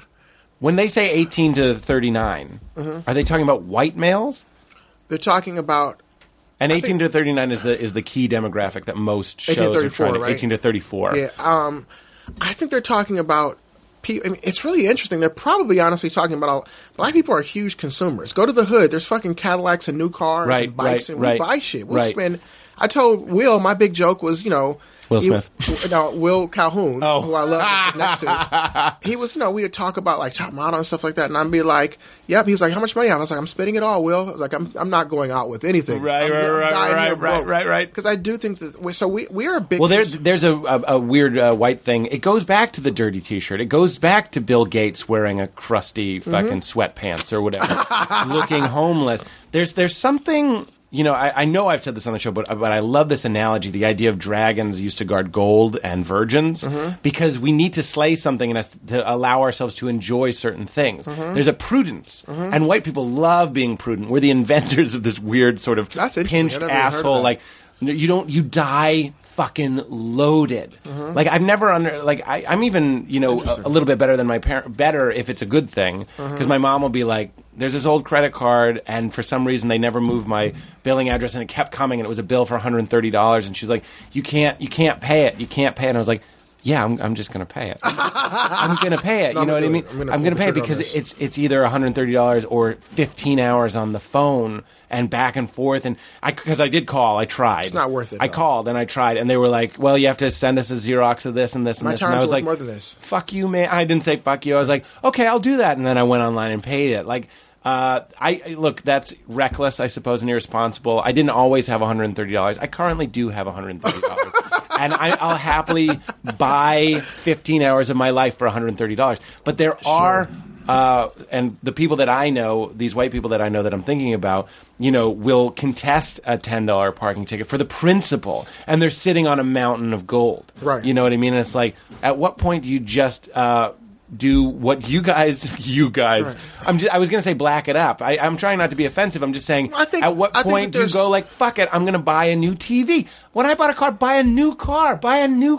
Right. Why are we leasing? There's a certain level. I don't know what I'm saying. No, it makes sense. There's a certain level of like, I think, social and financial ignorance that comes with like your situation, and that's not black or anything. That's based upon where you grew up. You know what I'm saying? Right. Like, I think if you grew up in the barrio, I think if you grew up in... Well, that's because my mom grew up in Lithuania. Yeah, if you grew up in what is that? Is that a ghetto? Is it Lithuania? Yeah, that's certainly a ghetto, you know what I'm saying? sure. If you grew up in certain things, you don't have the intelligence or the know-how to say, this is what I'm going to do. And I actually don't know what town in Lithuania it was. Anyway, go on. But yes, it was rough. But I noticed, like someone who I really have a lot of respect for is Will's producing partner, James Lasseter. Super smart guy, arguably... So interesting to me that his name is not brought up in the biggest producers in town because he produces the biggest movies. Right. But I've learned so much from him. Just certain things. We've become friendly, and he's, definitely someone I look to as a mentor in some aspects. But he'll say to me, like, in terms of picking out movies for, Will, whatever, he's like, we're not doing movies for a black lead. You know what I'm saying? He was like, we're doing movies for a lead. Unless it happens to be a movie he want to do. Like, they're doing Uptown Saturday Night Live right now. Uptown Saturday Night with Adam McKay is directing it, whatever. That happens to be something different. But like, what is that? It was a movie with Sidney Poitier and Bill Cosby back in the day. It was a really famous, like one of those. I guess it would have fell under blaxploitation, but it really kind of wasn't because they were so big. Mm-hmm. But like, I love the idea of like he's gotten to a certain level, but he also makes things where he's like, he laughs at me with my tennis shoes. He's like, what are you doing buying all these tennis shoes, dude? Really? You know what I'm saying? He's like, it's ignorant. Right. It's like, you're an urban hobbyist. Right. You know what I'm saying? And I feel like, so I do think that it becomes more of a socioeconomic thing where you grow out of certain tendencies. But what did I say about me buying those shoes? I was thinking about me as a kid, and then I got drunk and went on eBay, and there's this real it's a little bit childish. I don't mean that in a bad way, but there's a childish urgency to be like, I'm going to get those same shoes. You know what I mean? That is kind of silly. But I'm also defending it at the same time and saying sometimes it's nice to be silly. You grew up in Inglewood, and now you have the shoes that you wanted when you were a kid. That's what it is. That's all it is. Is that it's what we remember that we're dream all that scared fulfillment. little boy that we were as kids, Right. With girls, Right. You know what I'm saying? Right. Like you didn't have girls growing up, and you want to fuck everything now. But that's what consumerism is about Yes. in general. When you buy something, I think you're investing in a feeling of immortality. Like I buy an iPhone and I'm like, I have this phone. I have magic Wish now. fulfillment. And yes, and I have it. Women. People don't talk about this. I don't know. Yeah, you gestured at Katie. I just don't think it's as embarrassing as we need to make it be. I think there's something to be said about like it's wrong to be materialistic, but then there's also something about like, look, I'm a weak fucking idiot mammal. Yeah. That when I buy something shiny, I feel a little bit happier. Yeah, I feel good. I feel There good are with a better pocket full of ways to money. maybe do. Yeah, I know. And why I feel like we should back away from this topic, but at the same time, I'm like, that's just true. It's just real. My dad- I love it, and I think that's why going back to where we are. Like, I love being on that show. Like going back to writing, I think that I personally believe like that in the next 5 years, there's no way that things aren't going to be so much more homogenized sexually, racially, culturally, because think that's so? the world that we're living in. Like I feel like we're living in, you know, my kid's school. There's so many like, you know, same-sex parents. You know what I'm saying? There's so many single parents. There's so many like. And I love my kid's school because it's such a good mixture of people. My daughter was trying to explain to me one of the little girls in the class, and she was like, "What's this girl? Remember the girl with the red backpack?" Blah, blah, blah. I was like, "You mean Jenna, the only other little black girl in class with you?" Right. It didn't even come to her mind to explain it that way. That's great. And I love that. I love that we're living that. But people our age and above, I love the fact that we can talk about this. We can definitely move on. I love the fact that we can just be real. Yeah. Because to me, it's the best. That's why I love Chappelle. Because and why he's such a mainstream comic who I feel like man. Neil. Do Chappelle, Yeah. do Ross Perot, and, And there's then one more. Aziz? And Aziz. They're all the same. do them all. Neil, gotta do season 3, man. Do season 3. I'm just fucking with you. Ross Perot. Vote for me, Ross Perot. And then Aziz. Hey, man. Vote for Ross Perot. Chappelle Show season 4. Same person. It's the same person. Slight altitude change. Go on. So anyway, I love that aspect of like, you know. Why do you love Chappelle? I love Chappelle because he's so fucking smart, dude. He's so like, you know, like I was saying before, you know, I think that we have to so often, like I'll talk to someone and it's like, I find myself talking to someone who's clearly gay. You know what I'm saying? Just like flamingly homosexual. You know what I'm saying? I don't have anything. It's, you know, fine with, but I feel like to not in some, I'm so tempted to say something about it. You know what I'm Right, saying? right. Or to mention it. You know what I'm saying? And I feel like, and I think it would make them more comfortable. It doesn't have to be, you know what I'm saying? But it's a part of their life that probably has a lot of effect in their life. And Right. you know what I'm saying? And I feel like they're probably sitting at me and saying that, like, I can't tell you how often the awkward way is like, you know, my friend Dave, he's black. Like, they'll just say that for some reason. That's the awkward way to do it. Right, Because the right, person's right. not comfortable just being outward with it. But Right. I just feel like it's such a huge part of, like, breaking the barriers. I think music has done a lot recently for young kids. Right. Because it's opened up the conversation. There's not a white Well, we kid were left in talking- America. Ah, that's true. You know what I'm saying? They're all this. Well, we were talking about one of the kids of the showrunners loved you. Love him. You and we love him too. we won't name him necessarily, but the idea we both loved him, and he loved hip hop, and I love Eminem, and he didn't even like Eminem. No, he Because- liked real. He liked like fucking a Cube and what do you call it? Underground stuff. He Underground, loved like stuff that I had gangster never hip-hop. heard Yeah, about. gangster- yeah, rap. And like really, I like pop rap. Yeah, he liked and rap. he likes rap. Yeah. Like not. I was gonna say scary, but like scary meaning like unknown, like stuff that I was like, what are you Hardcore fucking rap. Yeah, saying gangster right rap now? shit, yeah. And he is the whitest white bread there's ever been. Yeah. And I don't say that as a good or a bad thing, but I mean like you're living in Santa Monica and you're driving in a nice car or whatever to your I mean, his private parents school. could not be so super nice, most Right. clean cut. But And- at the same time, his mom grew up in the South. There's a certain something to like her socioeconomic position. There's something. Do you think he inherited it a little bit? A little bit, and I think that and I think he's not unlike probably a lot of his friends. You know what I'm saying? I think that is a good thing. You know what's interesting is that actually kind of goes back to what I was talking about, the be cool burden that I was saying. That maybe I'm getting that also from hip hop, in that that's the only type of music, more or less, that people want to run a background check and be like there's a guy in Boston right now. He was in The Town, which I'm always referencing, and he's a rapper. And there's this big scandal. He's actually white. There's this big scandal. The big guy? Yeah, the big guy. Oh, he's a rapper? He's a rapper. I loved him. He's great, right? He's really good in that movie. And apparently, and I was just, my brother's really big into hip hop. I told you that. He makes beats and stuff. It's just so weird that I'm so white bread, and my brother is kind of into it.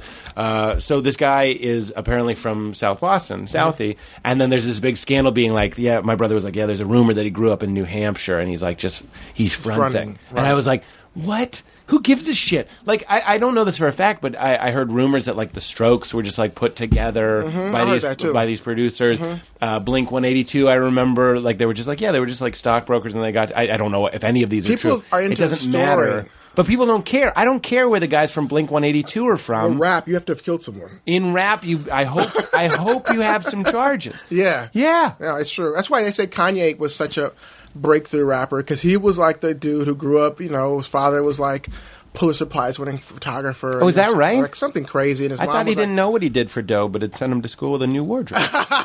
No, he was like his mom was like, one of the, like an English professor at Chicago, Chicago University, wherever. And he was the backpack rapper. You know what I'm saying? Like he was like kind of took it back to like I didn't sell dope, you know what I'm saying? Right. I was into having nice clothes, messing with girls. Right. You know what I'm saying? And I think that was kind of the nerd, the black nerd. That was freeing for a lot of like, for me and for a lot of like black dudes who just were like, I just want to be a regular. Right. And I think no background check necessary. Right. He doesn't have any. Does he have kids? He sometimes alludes to having kids, but I think he's just kidding. No, he doesn't have any kids. Like you bust through the package and You're My Favorite Accident, talking to his kid. But he doesn't have a kid. No, he does not have any kids. So that's the other thing is we're in hip hop, this world where you can kind of say anything. Why say things that aren't? You know what I'm saying? You could just say anything. Right. You could talk about killing somebody if you want to. Right. We've all had fantasy. You don't actually have to have done it. Right. I think is what Kanye showed. Yeah. Is what Kanye did. But yeah, I love that. I love the aspect of like going back to. I love the aspect that me and you, Alex Barno, is like one of my really good friends, writer. Like a lot of my closest friends, you know what I'm saying, like we don't avoid the topic. Right. You know what I'm saying? I feel like, and I think that guys are better at that. Are they? I think guys in particular are, in general, when guys are friends, right, they will give each other shit about their wives, their girlfriends, how they dress. And it's cathartic. It's beautiful. And it's not just racial. I was actually thinking about that after I said it. I was kind of like, I don't use you as an excuse to unload real hate or anything. I'm talking to you, and we'll fuck around about everything. But there's something about, like, we say this on the show a lot, green lights. Yeah. Whatever you want to say, Kenya, fucking say it. You want to make fun of my ex-wife, you want to talk about the dude she's fucking or whatever, let's do it because you're my friend. And then that lets you know, honestly, what's in my heart. You know what I'm saying? Like if you're not going to hear something and be like, no, he would have told me that. You're going to be like, he would have said that to my face. Of course. I think that's why men's friendship. We talk about that with notes on scripts and stuff. Absolutely. You get those hard notes. You send scripts to certain friends and you're like, he's not just going to say it was good. Right. And if he does say it's good. It's good. It's good. And sometimes you have people who are just haters in your life and they're just going to be negative on everything. You know what I'm saying? Right. But of course. People who I think guys in their friendships, and like one of the things that I've appreciated is, in having a little bit more mixed group of friends, is my real friends, we totally, you know what I'm saying, one of my friends, B. Wynn, is Asian, and I'm like, he had a car with a car wreck, and I'll be like, it's probably your fault. You know what I'm saying? Like, but, Will, I think that, and he because behind every stereotype, there's some truth. It came from somewhere. Right. Well, yeah, that's a tricky thing to say, but I think I've certainly thought that. I'm trying to think about... Not every stereotype. I think a good number of them. Right. You know what I'm saying? Are black people litigious? Probably so, because we want money. You know what I'm saying? Right. We're looking for a quick fix because shit's been, scrapey. Right. Are Jewish people cheap? I'm not going to talk about that because I'm a writer in Hollywood. But we talked about. I always try and bring it to myself. Like, is it most of the people in my family alcoholics? We're Irish. Right. Yeah. Are they really? I'm surrounded. I'm surrounded by fucking drunk, like they're all sober now. Racist. But like fist fighting, yeah. Are they really? I'm not talking about my family in particular, but like people from Boston, that's a stereotype. People from Boston are racist. Yeah, when I go home, I'm going to hear more shit. I'm talking about from cab drivers, bartenders. Yeah, it's always weird. You always want to be like, what did I do that gave this guy the green light to be like, just subtle things. They feel one around, day- they go like, this neighborhood's changed. They'll say things like that. And like unsolicited. I was in New York and they'd be like, there was a time when a black guy wouldn't cross Union. And it was all mob. And he was saying it with like a fondness. Right. And I was like, what did I do? I hailed you. I didn't heil this cab. Right. That was There laser, it is. laser accuracy. I just gave myself the laser Big accuracy. pun. I'm not a player. I just crush a lot. That's right. Well, I love that. I want to bring you back to Cosby too. So you're in his house. So- Heated leather floors. I walk in his house. You know what I'm saying? I'm unbelievably excited. This is the first time you've never met him before. Never met him. They wanted to do he is a, can I say this? He is not a fan of where, Well, that's what I was actually going to say. Speaking of black people, and someone not a who's been fan. pretty outspoken about Yes. not really liking black people. yes, of where we're at. Of, you know what I'm saying? Not of all, but like he feels Right. like he's not a fan of some people in television and with the type of television they're making. Well, he seems to be like big into accountability, Yes. speaking for the group. But you've spoken about that too, where you're like, when a black person, if it's me, you, another black person, and like 5 white people, if that black person, you feel culturally responsible for Oh my them. God, if dude. they say something wrong, if they pronounce a word wrong, or or they something. do something wrong. I went to It's almost like the only way I can relate to that is a girlfriend. If I have a girlfriend and she says Monette instead of Monet, Right. You're like, I'm oh. like, and this is mine. right. I'm with this one. Right. You feel you shouldn't. But you feel so shouldn't. responsible. But you don't have to. But Why? you do. But I think, you do. I think you do, and I think in particular, because there's so few of us in entertainment, in particular. Like I went to a table read, a pilot for a comedian. It was a really funny comedian, and it was the table read. A table read is where they read the script for people to Yeah, well, then to get notes and to get notes, approve so it. people can hear it read, like almost like a play reading or whatever. Yeah. So he's reading and his part's coming up, and he can't fucking read.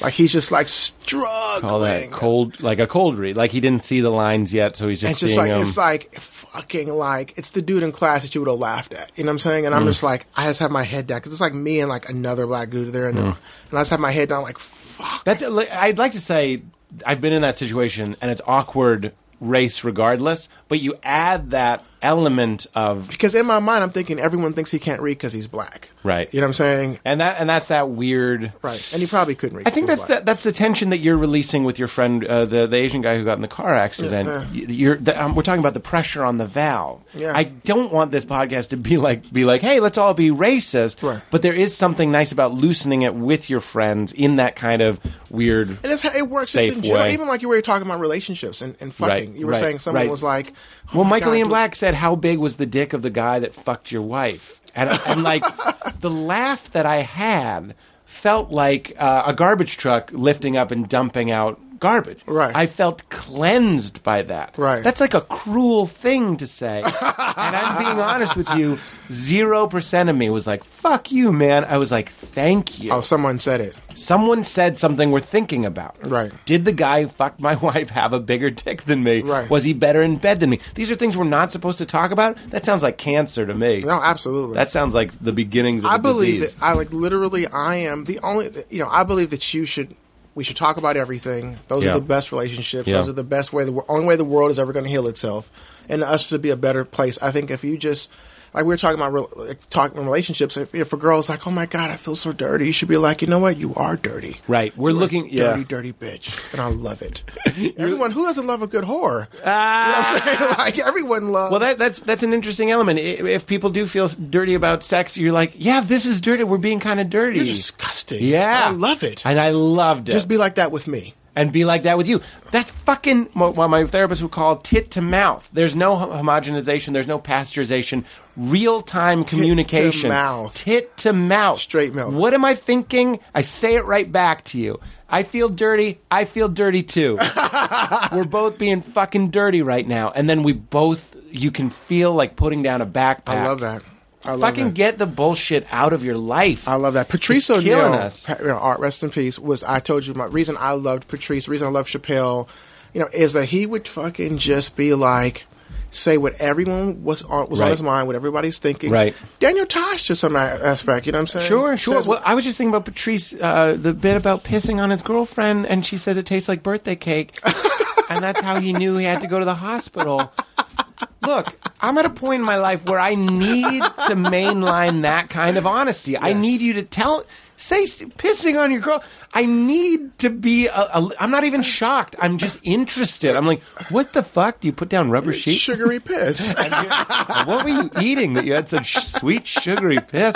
And thank you. Like that premium of honesty is somebody just gave me the worst the worst insult of my career, by the way. This guy I was working with, he was like, I don't really like Louis.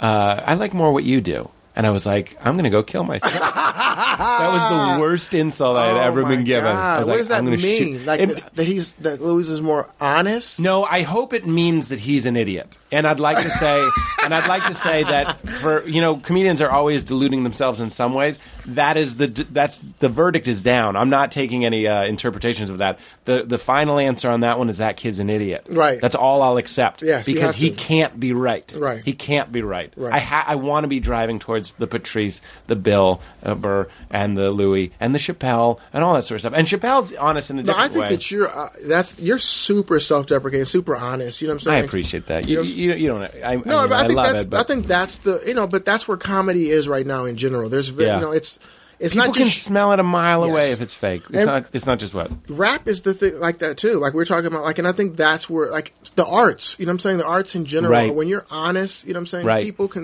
people knew when Snoop came out, right?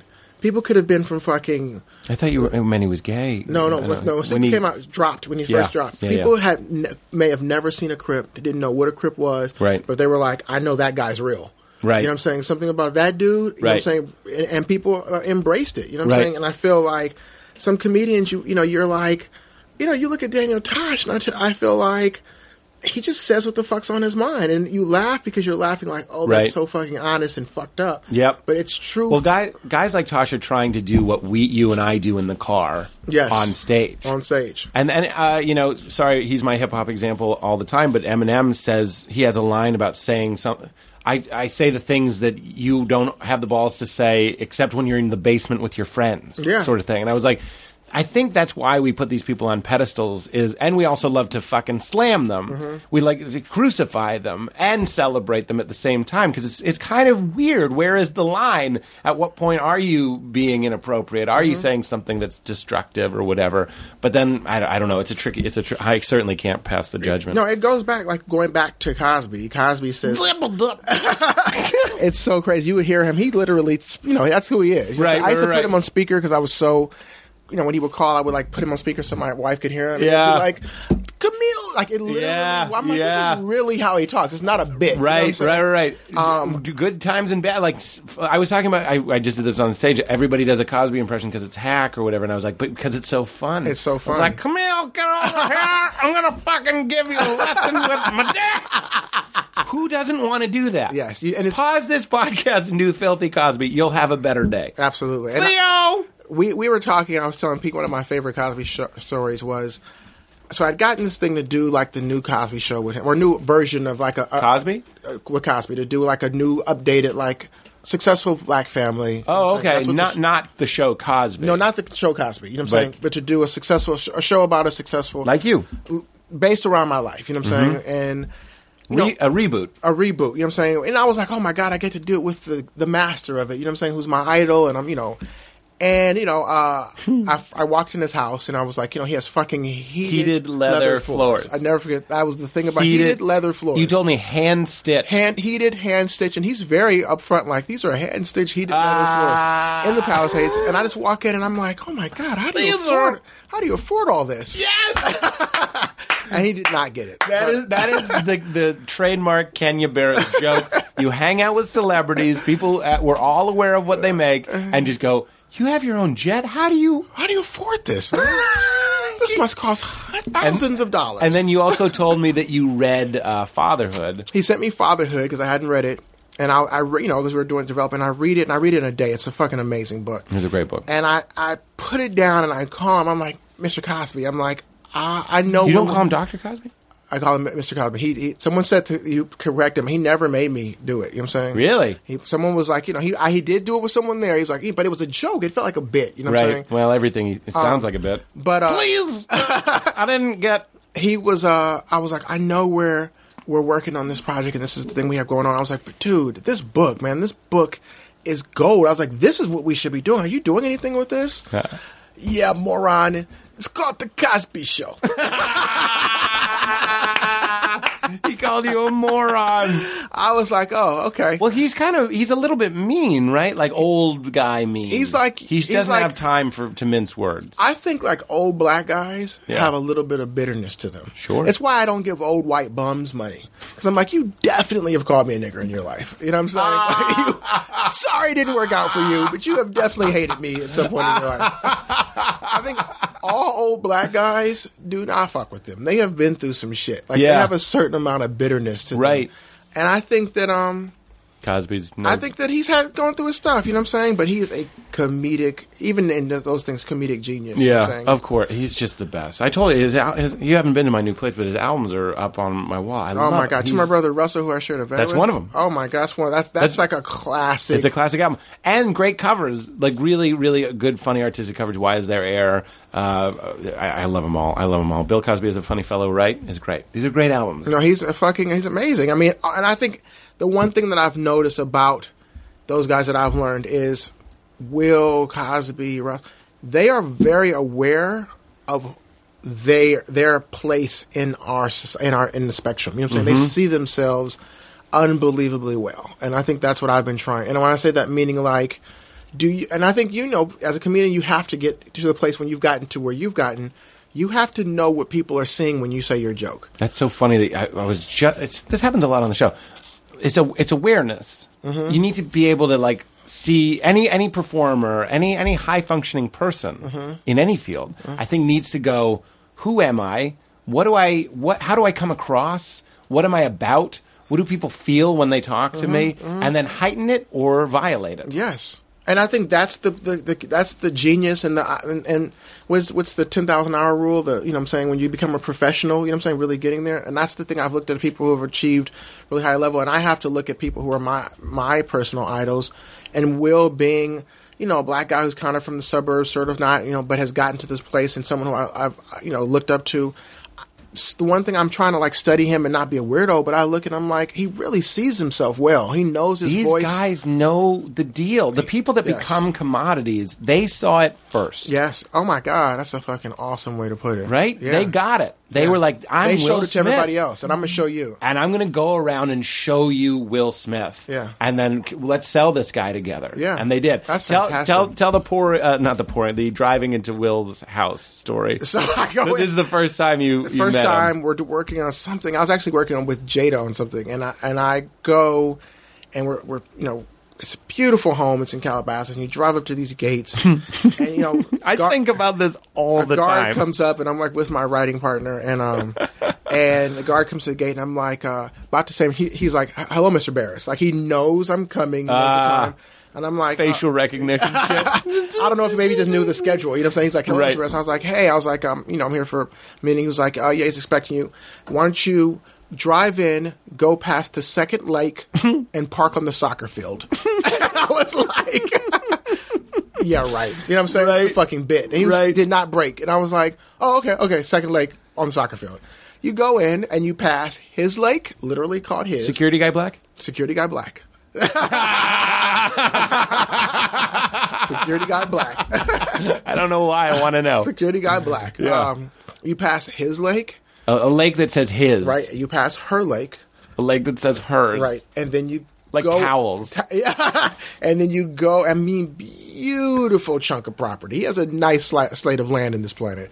But I mean, you go and you park on what looks like a Major League Soccer fucking level, fresh turf. Yeah. Of a soccer field, and I was like, oh my God. And my friend looked at me and said, you know what? That's exactly what he wants you to say. And I was like, well, then it fucking worked. Again, I was like, that's just that's the next level. I know what you think I am thing. oh my God. You know what I mean? Yeah. I was like, shit. You know what I'm saying? And then you come to the house. You said it was like glass. It's fucking like he looks in this part of Calabasas. It's just like it like looks over this thing where it like has the prettiest view. I didn't even know that this view existed. Where there's a part of Calabasas that has like an ocean view, Right. And he's like on a treadmill, and there's like a dude like in a lab coat or something. Like he's like fucking. Like You said he was hooked up. Yeah, to they're like making like the breathing thing in his mouth, and I'm like, they're making the perfect man. You know what I'm saying? He's like cut up, glistening in Yes. oil. You know what I'm saying? He's like someone monitoring his jog. by amount of sweat, you could tell he had been running for probably an hour. But he was the pace that he was keeping. I Yeah. was like, oh, this dude will never die. You know Right. what I'm saying? Like he is an unbelievable. He's like being monitored. He's like fucking Drago from Rocky right. or whatever. Right. We go in, beautiful home. They're like more florists from Morocco that they like brought in. You know what I'm saying? It's like a Moroccan. What's a Moroccan home called? Whatever. That's the theme. You know what I'm saying? It's Moroccan. And beautiful home. I'm picturing just dark, like nice, good wood. burgundies, but Yeah. it's like Yeah. stone. It's some type of stone Oh, floor. It's like really? with throws, you know what I'm saying? And someone who's really, really rich. And all my rich friends, they tell me the things that you look at when you go into a rich person's house, which I would have never thought about because I'm not rich, is the rugs. Yeah. He was like, the rugs are where all the money. He's like, you go look at those rugs are $1 million sometimes. You know what I'm Right. saying? It's a big thing. We talked about this on the Chris. My buddy Chris and I went to buy a rug, and we went to just the places on La Brea. $7,000. That's low. That's low. End. I know. Yeah. I wasn't like, show me your finest. I was like, how much is this? They were like, oh, it's 67. I was like, 67 what? $67? I'll take it. $6,700, and then you just walk on it. Yeah. But that's some rich shit. Where Somebody you're told like, me you're floors and walking walls. Floors. Well, what Look did at the Bill art. Cosby? Look Yes. at the art and Yeah. look at the floor. Look at the rugs and the art. That's how you can tell. Like really, that's where the And their wine cellar. Like, we're looking for things that anyone can have: a rug, a floor, Some wine. But you can also have those things that cost $1 million. space balling. Like Yeah. you skyrocketed. So we go in there and he's like, Okay, I need details. So he gets off the treadmill. he's not there yet. I mean, he's not. We go in. We're meeting Jada. He's still in the back. So his assistant or his, whatever walks over and she's like, would you like something to eat? He's gonna be like, wow, this guy's fucking weird. I'm telling you. He's like, would you like something to eat? And I'm like, yeah, sure. I was like, it's breakfast. She's like, okay, what would you like? I was like, what do you have? You mean off menu ordering Yeah. at the Smith residence? She's like, what would you like? I was like, what do you guys have? She's like, well, it's, we'll just made to order. Well, we can make. I was like, oh, maybe like some type of egg and some eggs and meat. And she's like, okay, what kind of meat would you like? And I'm, it's literally starts becoming like a bit to the point where I'm like, Fuck, man. I'm eggs. And she's like, what kind of eggs would you like? No. I swear to God. Like, would You had like, to say chicken eggs? no, like brown eggs, quail eggs, like, you know what I'm Fuck. saying? Like organic, like, and I was like, I so had an appreciation for someone who, knowing like this is how you do it right. You know what I'm Right? saying? Like there's no dragon guarding that gold. Right? That's what I'm saying. That's great. This is how you fucking do it right. And I was What kind of like, eggs do you go with? I don't know what I fucking got, but I You just just remember said, being like, I'm not going to be a dick and be like quail eggs. Yeah. But I remember just thinking to Later, myself, Will wants like, a snack. Who ate the last quail egg? You're blackballed from comedy. I remember I just thinking to myself, like, it was so nice, and it was, the thing is that, I mean, you could not meet a warmer person. Will. Dude. Oh my God. But see, dude. this is what I'm fascinated with. This is the business, and it's a personal business, and it's also business of being an electric person, being an engaged person. I've never wet Will Smith. I've never met Will Smith, but I guarantee he's one of those guys that locks on you like a stealth my bomber. God. He's like Bill Clinton. I don't know if Yes. you ever meet Clinton back in the. No, you've met Bill Clinton. You've met every black person. Laser. Locked and loaded. No, but it's politician stuff.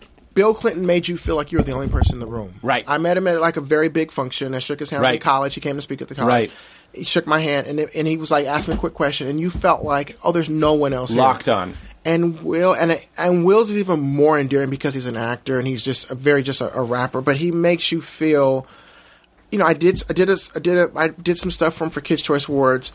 It was very, very unbelievable to like give him a note, and he took my note, and I'm like, I'm Right. nobody, and he took it so graciously, and he looked for input. See, that's one of my things. Is like it doesn't really mean that much if you're a nice person. No, man. If you don't have the option to be a dick. No. Will could be a dick. Absolutely. Therefore, his grace and his kindness means more. Absolutely, and he could be just as big and be a dick. Of course. To the point, after the project was finished, I mean, literally the classiest thing. I think I told you this. After Yeah. the project was finished, he called me up and he was like, we really Will Smith appreciate- called you on. He was like, we really send me a So the personal. phone lit up and said Will Smith. It's just literally a picture of him. It doesn't even ring. He's But just there. They were like, we want to pay you, you know what I'm saying? Well, thank you so much, you know what I'm saying? And they doubled my, you know what I'm Yeah. saying? And I was like, I've never gotten a bonus in my life. Right. You know what I'm saying? Because we feel like we do our job. We get, Yep. and it just was such a classy, unbelievably, like,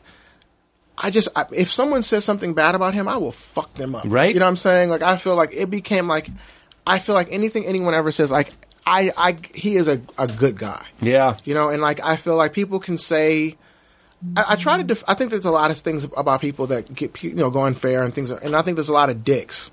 No, it's good. I think there's a lot of dicks, and I feel like I was listening to the Steve Jobs biography, I got it on my phone because of you. and it's You said, "Oh no, this book's going to make people think they can be dicks." they can be an asshole. That's what you have to do. Oh And my I'm like, god, you got to tell. Can you tell a drug story? a drug with Steve Jobs. Your drug story. Here, just note the time. We'll edit this out. I want you to tell your acid story. Oh yes, that's Okay. I don't care. I don't care. Then just I leave do- all. I leave, love drugs. Leave that moment. Yeah. I love drugs. Yeah. Well, look, we talk about drugs almost every love drugs. episode. I but like will- you told me that in Steve Jobs' books is He talks about. He How? said that he thinks Bill Gates would have been a better person if he had done acid. And which is so interesting. I've never done acid, but we've had people on the show. As you know, I've done mushrooms. Not many times. Like I think it's 5 times in my life. But every time I'm like, I learned something. I'm better. I'm more loving. I'm more gracious. I'm more connected. I'm actually meditating now because I'd like to do it without drugs. But like, I'm into that sort of awakening, that sort of stuff. And the fact that fucking Steve Jobs, it was a big part of his life. I believe meditation, Huge part of him. mushrooms. They lived in an ashram. Acid. You know what I'm saying? Like they lit in. Ashram is in India. Yeah, like they did everything. Like it's when you read the book, like it was he was like a stoner. You know what I'm saying? Yeah. He didn't wear deodorant. Everybody, a Yeah. huge part of the book is about how he stunk. Really? How people were like, he would come to meetings and they were like, you stink. You know what I'm Yeah. saying? He has this long hair. He didn't wear shoes. Yeah. His feet were filthy. He would go days without bathing. Yeah. He lived on an all fruitarian diet. So he would like, He was a fruitarian? he was a fruitarian. Ah, that is super. He was a fruitarian? He was a fruitarian for most of his life. And then, you know what I'm saying, until he got, and that's why it was so weird for him to get the cancer. And he said he believes he got it, which just goes back to what we're talking about. The year he ran Pixar and Apple the same year. He said it was so hard for him. Yes. He said it was like the grueling pressure of that. He felt like built, and there's been no direct Well, that's what we're connection. talking about, the valves. You know what I'm saying? That But- shit can give you disease. Yeah, I just totally believe it. I know people who keep stuff in, you know what I'm saying, and they just get like diabetes and heart disease, and I just feel like There's a huge, I think, spiritual, intellectual connection between how we are, how we feel, and what happens with our bodies. absolutely. And I'm a person who is I try to be very naked. You know what I'm saying? Right. And sometimes I regret it. I remember I told a story about my mom shot my dad. I remember this because that was the only time in the room that you said, believe me, I'm not going to interrupt this story. But that when you got that look on your face, and I was like, I don't know if I should have told that story. And I was like, are you fucking crossed the kidding me? line. You have to tell that story on the show. Please tell it now. We'll get back to Steve Jobs. I believe that, like, I just kind of just say whatever the fuck comes to my mind. You know what I'm saying? And I That's feel the like best. we were talking one day, and my mom, when my mom and dad had just were going through a divorce, my dad, was kind of This is after the settlement. this is while the settlement was going on. So the money isn't there yet. No, the money. He's suing. You know what I'm Right, saying? right. We've left or whatever. Settlement's going on, and or their lawsuits going on, or whatever. And my dad was like, did not want my mom to divorce her. I think my dad loved my mom more than he loved his kids. I think what I'm saying. Interesting. I think that happens a lot. I think he didn't fuck with us that much after they got divorced because she wasn't fucking with him. You know what I'm saying? So I was the kid who was always scared. I slept in the bed with my mom till I was like 10 or 11. You know what I'm saying? Like I just was. What always, were you scared of?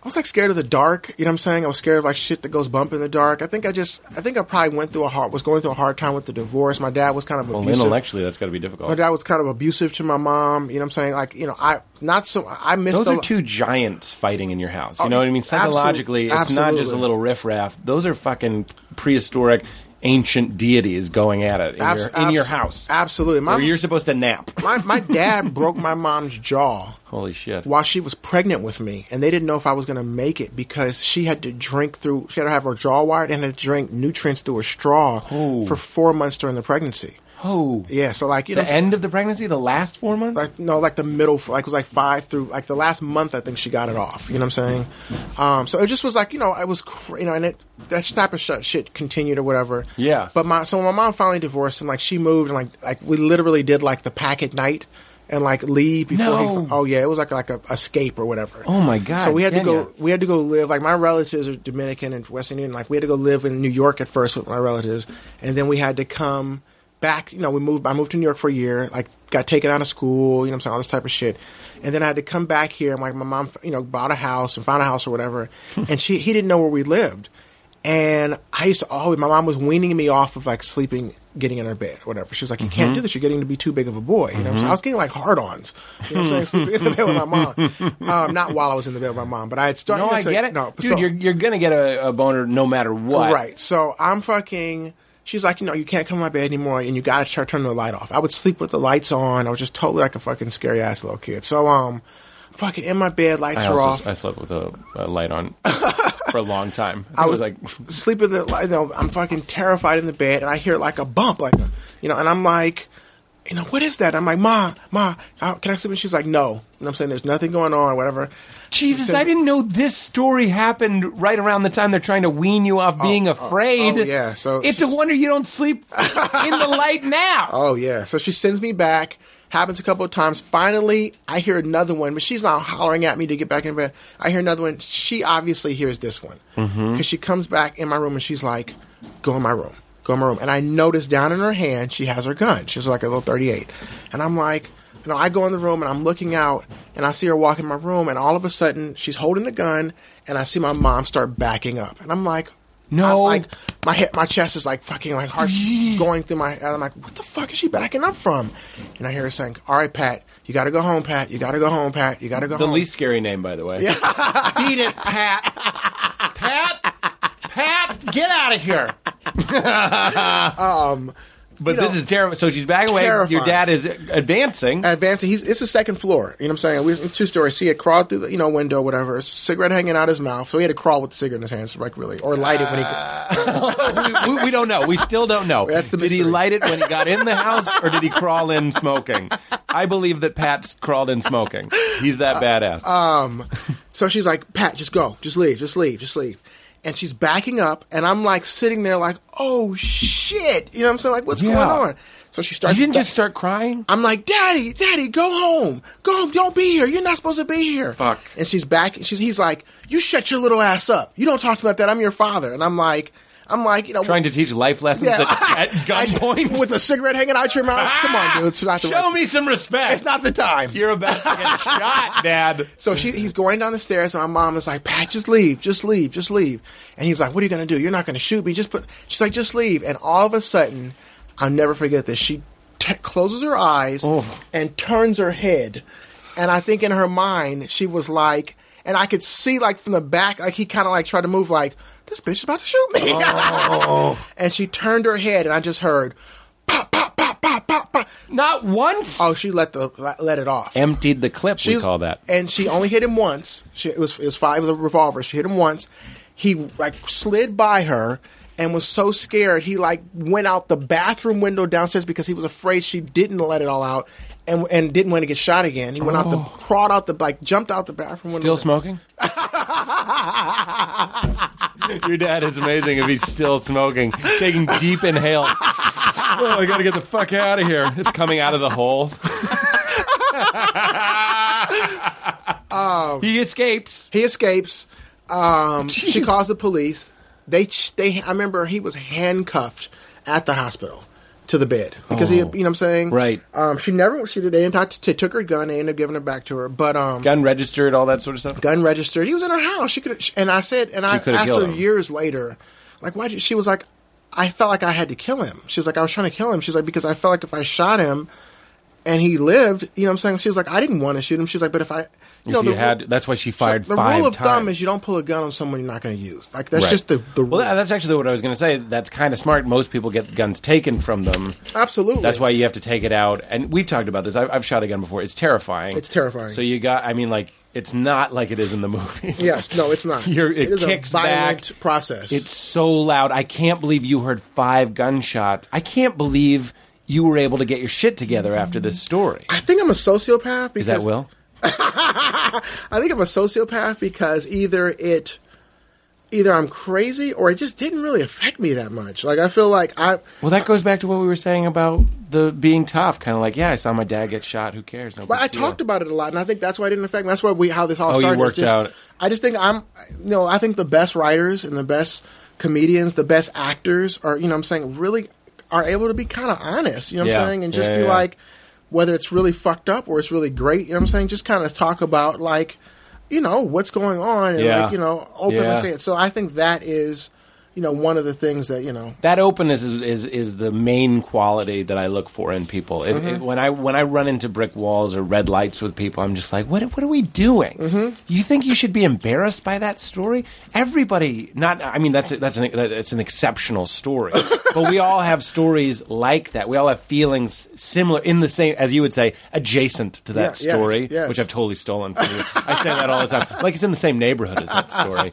But I mean, like, we're all doing the same thing. The more that I let out, the more I realize that I'm not alone. And that's one of the key feelings to happiness. It's one of the key ingredients to being human. I have friends that, like, I will tell them, Moshe, my friend Moshe just came over last night, and we just basically for 10 minutes confessed the weird shit that had been going on in our lives. Mine was less interesting. I'm not saying that to say Moshe's a weirdo or anything. He had some good stories, and I just was like, I Googled this. You know what I mean? Like something embarrassing. And no judgment, a no judgment zone. And that's why I like people like Moshe and people like you. I think that's the best, especially in the arts. I think even when you see someone's painting, it's just fucking naked and just vulnerable and putting stuff out there. I think those are the best people in whatever, at least in the entertainment and creative people, when you can just be honest and say, this is what's on my mind, going back to race or going back to sex or going back to economics or whatever. And I love that one of the things when you get a room together of people who just like talk about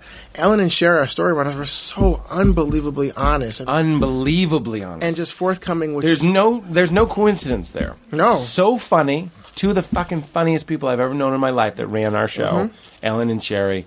2 of the most honest people I've ever known. Absolutely. And without missing a beat, would tell you the most personal story. And that's that's one of the things I love about your comedy. So when you asked me about how Chappelle, one of the things I love about Chappelle is right. There's a certain level of honesty that when you mix that with brilliance and talent, that comes out just like amazing. You know what I'm saying? Like I was talking to someone about, like, I used to really worry about being gay. Because I didn't know, you don't know how you become gay. Right. And I was like, do you wake up one day and just be like, I fucking want some dick. Right. And so I was just worried, like, when I was a kid, I'd look at another guy and be like, he's a good looking guy. I'm like, oh shit, I'm not supposed to know that. Right. Oh my God, I'm a gay. That's actually a big part of my comedy lately. Again, it's funny that you bring that up. I talk all the time lately. I've been working on all this stuff about how it's like, I'm not gay, but I know what a good-looking man is. But you're not supposed to admit that. But that's fucking bullshit. And I had a friend when I was growing up was like, he was so straight, he didn't even know what a good-looking guy was. I was like, Lyle Lovett, Brad Pitt, you can't tell me which one looks better. And he was like, no, I honestly can't. And I was like, when you go to the barber, what do you say? You're telling him how you want to look. When you buy clothes, you're trying to look like a good-looking man. Years later, he called you while sucking a cock. It's weird. It's those guys, and I'm not thinking about anybody in particular, but those guys often would be like later gay, and it's the like fucking homecoming king always married the butcher. You know what I'm saying? Right. The fucking quarterback. You know what I'm saying? Sure. Like, it was just like anyway. So those are valves. Those are those tension valves that they should let out and just be like, I'm straight. I say this on stage. That means I don't want to suck a dick, but dicks don't freak me out. I have a dick. Right. I have a dick. Right. And I say, you think I'm in the shower just soaping up, and every time I look down, I'm like, gross. Right. I have a dick. It's And I'm not sexually attracted to them, and I don't put a judgment on that. I don't think that's better or worse than anything. But that's society. I can understand you as a kid not wanting the social stigma, quote unquote, of like you're like I don't know if I want to deal with being gay. I think that's honest. What you were saying as a kid, you're like, I'd rather not be gay. I know that's not correct. You know what I mean? I don't think you want your kids thinking that way necessarily. Right. But like you having that honest feeling. That's something that I think people don't really talk about. It's like, oh, what if I'm gay? Right. I used to say, like, you have to look in the file every once in a while. Right. It's my sexuality file. Oh, I'm straight. I Okay. checked it. But you got to look in it, because if you don't, you tighten up that valve, you lock up that safe. Some things are going to grow in there, like mushrooms, and they're gay mushrooms. They're gay mushrooms. I think the dude who comes out with the gay test is going to make $1 quadrillion. You think there's a gay? Oh, you mean if there were such a thing? Yes, some type of fucking droplet where you could fucking go get tested. And you're like, oh, I guess I'm gay. But then, I mean, this comes up on the show all the time, is like, if we lived in a world where it was valued to be gay, whereas like just like being able to throw a football, being able to give a hand job is like amazing. and I say this all the time because I'm constantly thinking about it. If we grew up in like a Greco-Roman sort of world where our president was like, I'm married to Michelle Obama, but of course I'm fucking the vice president. You know what I mean? Of course, I'm a real man. I think society might be different. I think people might just be like filling up different holes. I agree. Right? I totally And that's agree. such a weird thing. I It's totally such a weird agree. thing. But then ultimately you reduce that, you boil it down. I think there is your true sexuality. You do have this orientation, but I think would be seeing more bisexuality, I think, if we let the leash out a little bit. My personal opinion on homosexuality is I think there's two types of gay. I really do. I feel like there are born that way, Sure. and I think there Lady are Gaga style.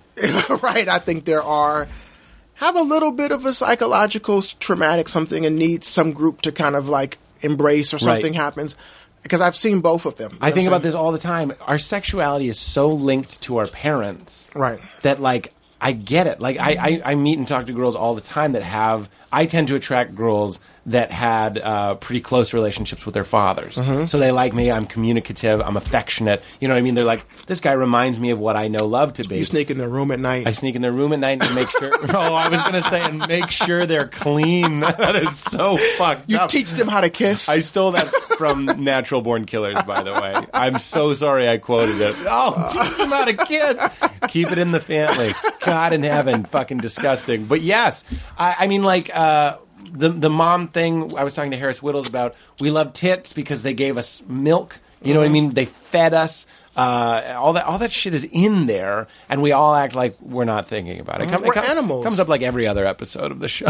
Yeah, no, it's dope though. I mean, I think that's the thing that I love.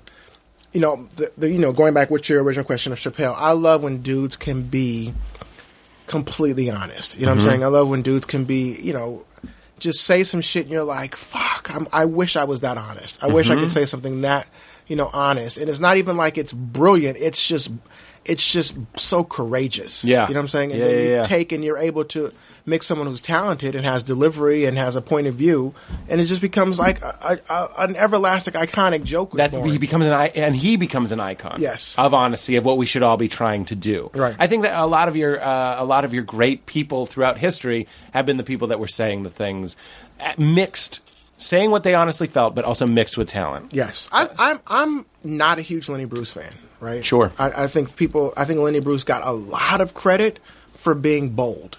Yeah. You know what I'm saying? I think there were some great jokes and great things, but I think he broke a lot of barriers just in the things that he was willing to talk about. You know what I'm saying? And you can, if I'm hearing you correctly, you can kind of coast a lot on boldness alone. Absolutely. If you're saying it wasn't the funniest thing to you, that's Right. fine. That's the personal taste. Yes. But you're saying, I get it because he was being so honest. I get why people were like, during that repressed era, Sure. you know what I'm saying? You got a ticket for saying fuck. Oh, you know what wow, I mean? I didn't even yeah, know that. he would get fined all the time. I did not know He had that. a hard time getting booked because he would say fuck or whatever. I did not know that. But I mean, like, I think Rich Pryor is a genius. But I mean, Rich Pryor, once again, was like, his big thing, I talked to, was Richard Pryor said nigga.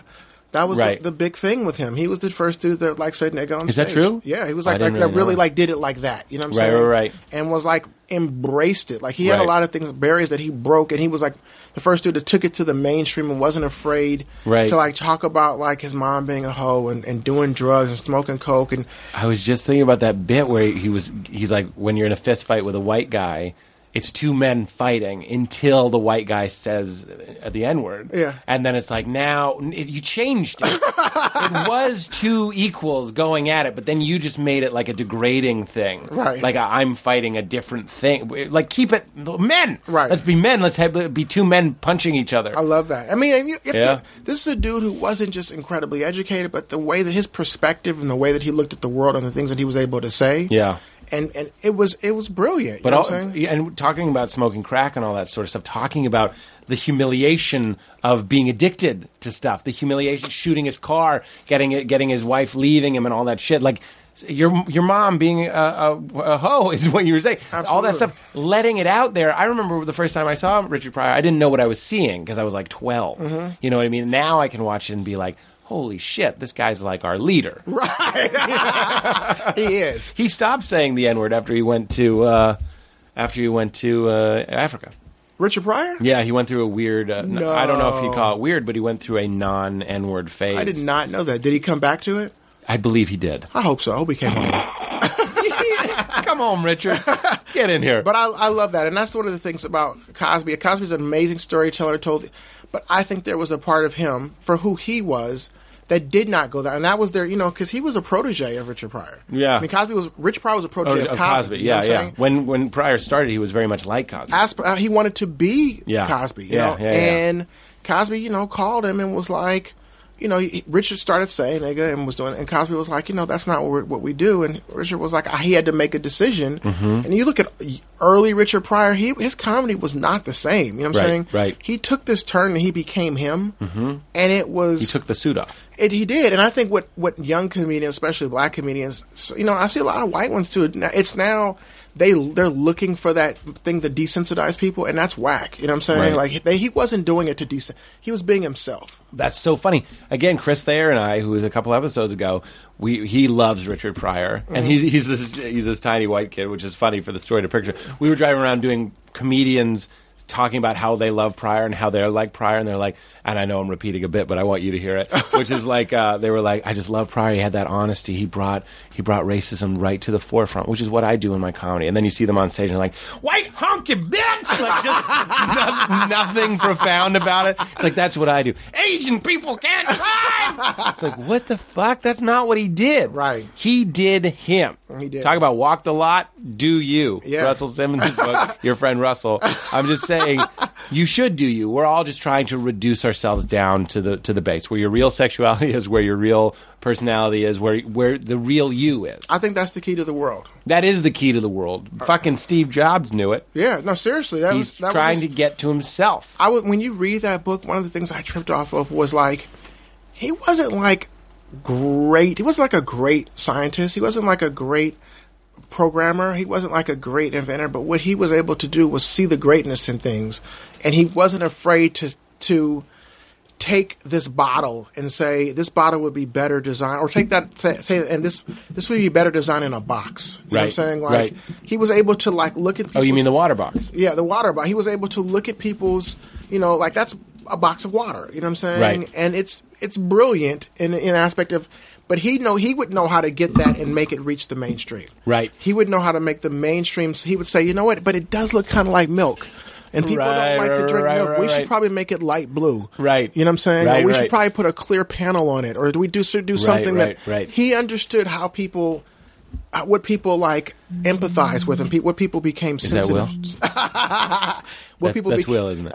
what people became sensitive to. So it's always really interesting. Right, and he came through it partially, at least through acid. And I do want you to tell that acid story. Oh yes, yeah. This story made me never want to do acid. In fact, I may never do acid because of this story. So I was young. I was, Did Steve Jobs meditate, by the way? He did. Yeah. See, I just started doing that, and this is. I was like, I'm going to tell Kenny about this because I was like, you're one Do of you those love it? fucking guys. I do love it. What do you love about it? it's everything that I'm hoping it would be. I've only been doing it a couple weeks or a week. What is the key to? What is? I've never like. Is it? You It's- listen to your breath. It's transcendental meditation. It's very, very simple. You get a mantra. That's the tricky thing. You have to have a teacher, and they give you the technique, and they give you a mantra. Are you And still with a teacher now? I can give you the teacher's No, info. I'm saying, are you still at a teacher stage, or are you? Oh no, I'm on my own. I'm on the outside. Okay. But it's basically, I just saw the Beatles talking about it, and they explain it pretty well. It's just a mantra is a vibration that you repeat, and it just quiets your mind. And then Do you say it out loud? You don't say it out loud. Okay. In fact, I just did this on the air. I flew in from Atlanta, and I was so restless. I meditated on the plane, so I'm sitting there, and it just looks like a dude napping. Okay. But I was like going to the other side. It was like amazing. Do you go to the other side? See, that's the fucking thing that I'd like to tell you. I talk to a lot of people, and they're like, no, it's not really like that. Yes, it is. You're doing it wrong. Right. Go deeper. Right. You know what I mean? You can relieve stress. But those guys, the fucking Beatles and Steve Jobs, and I forget his name. I believe it's I looked to Katie. Katie, you're big into this. I can't remember how to pronounce his name. But these guys were doing it to go in, to Right. like break to the other side, to lift the veil, all that sort of stuff. And it's absolutely... One of the things that I noticed about it, and we can talk more off mic and I'll give you some info or whatever, but I can get to a place of feeling the physical high of mushrooms. You know when you take mushrooms Yeah. or whatever, the first thing you notice is that you feel kind of tingly and, Yes. and delightful. Yes. And there's a release of stress. I can get there and I'm not bragging. How long? There's a type of spiritual bragging. I'm telling you a couple minutes. Wow. And it's not as intense. I'm not here to say that. Yeah. Sometimes it is. I just start laughing. I'll laugh. And this is just... But aren't you supposed to think about nothing? That's the great thing That's about something else? that's the great thing about this technique is yes, I guess you could say meditation is trying to quiet your brain, but this technique that the Beatles were doing, and I bet Steve Jobs was doing, is there's no like stop thinking. There's no like, oh, you're doing it wrong, you're breathing wrong, you're sitting wrong, you're thinking about too many things. There's a song in your head. It's like just go back to the mantra. Everything will be fine. The way you're doing it is correct. The way you think is correct. It's not like stop being you. Is your breathing part of it? Nobody once told me how to breathe. Nobody once told me how to sit. All they said was close your eyes and do this specific thing. Is it Will? The specific every time. And it really does get me to a place where I'm not really seeing visuals or anything, but I guarantee I'm going to get there, which is Wow. going to be awesome. That's so interesting. Yeah, my wife grew up in. Do you know about self-realization? Is the church? that's that place? Yes. My therapist told me to go. My wife grew up going to self-realization. Really? My wife's. Your wife is awesome. My wife's mixed. Her mom's a hypnotherapist, and her dad is white and gay. And Really? they were hippies, and her mom knew that what he was, and her dad is the sweetest, best grandfather, you know what I'm saying, possible. Like they have Really? this amazing relationship. And it's so interesting because they grew up during Are they still together? No, they weren't. So he's being himself yes, now. Yes. But he was not himself then. I it was during the understand. time of Right. like, I'll try a woman. I love you. It's not about man or woman. It's about love, and I Right, love you. You know right, what I'm saying? But like he grew up taking her to self-realization with Yogananda, and so she talks to me about this, a lot. Right. Of I'm surprised you haven't tried it. I don't know if I would love to. I'm so fucking If you want to go to sporadic. self-realization, I'll go with you. Yeah, 'Cause I would love to go. apparently they'll teach you some That's meditation what they're stuff. supposed to. They're supposed to do, and they do it for free. I paid for it. I paid for a class, Okay. but I think the style that they teach is different from what I learn, and I'm really grateful that I learned transcendental. They do breath. Yeah, this isn't breath. This isn't like close one nostril or do this or that. It's literally the most fluid. It fits into your life perfectly, and it's the least invasive. Yours sounds like what I would need. I think you would love it. You know what I'm saying? Of just like something, you know what I'm saying? Just minutes of release. I did it today. You do it 20 minutes twice a day. For those of you that listen to all of the shows, I got it from Dana Gould. Dana Gould was telling me Wow. about it.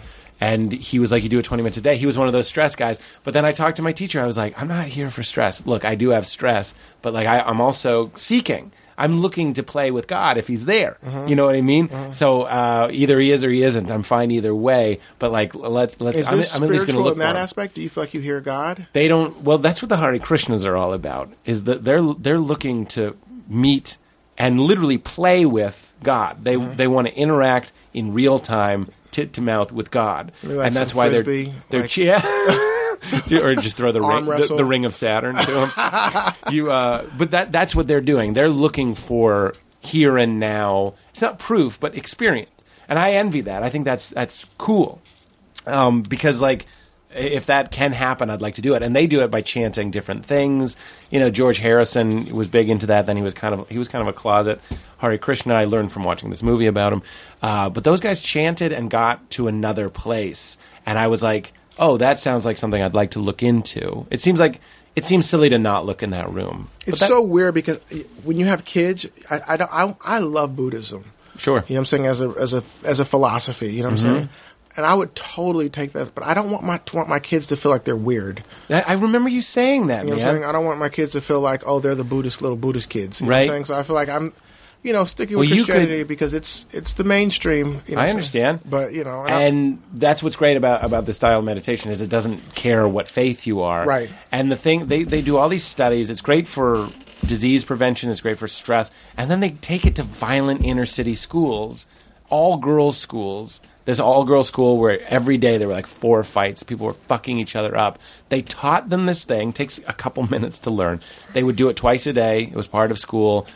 All these violent, like, past girls learned it. No fights. Is this a true story? That's a true story. Wow, that's amazing. Isn't that amazing? That's amazing. That's what the David Lynch Foundation was all about. Wow. They're taking it. Paul McCartney, Moby, all these guys, Russell Brand.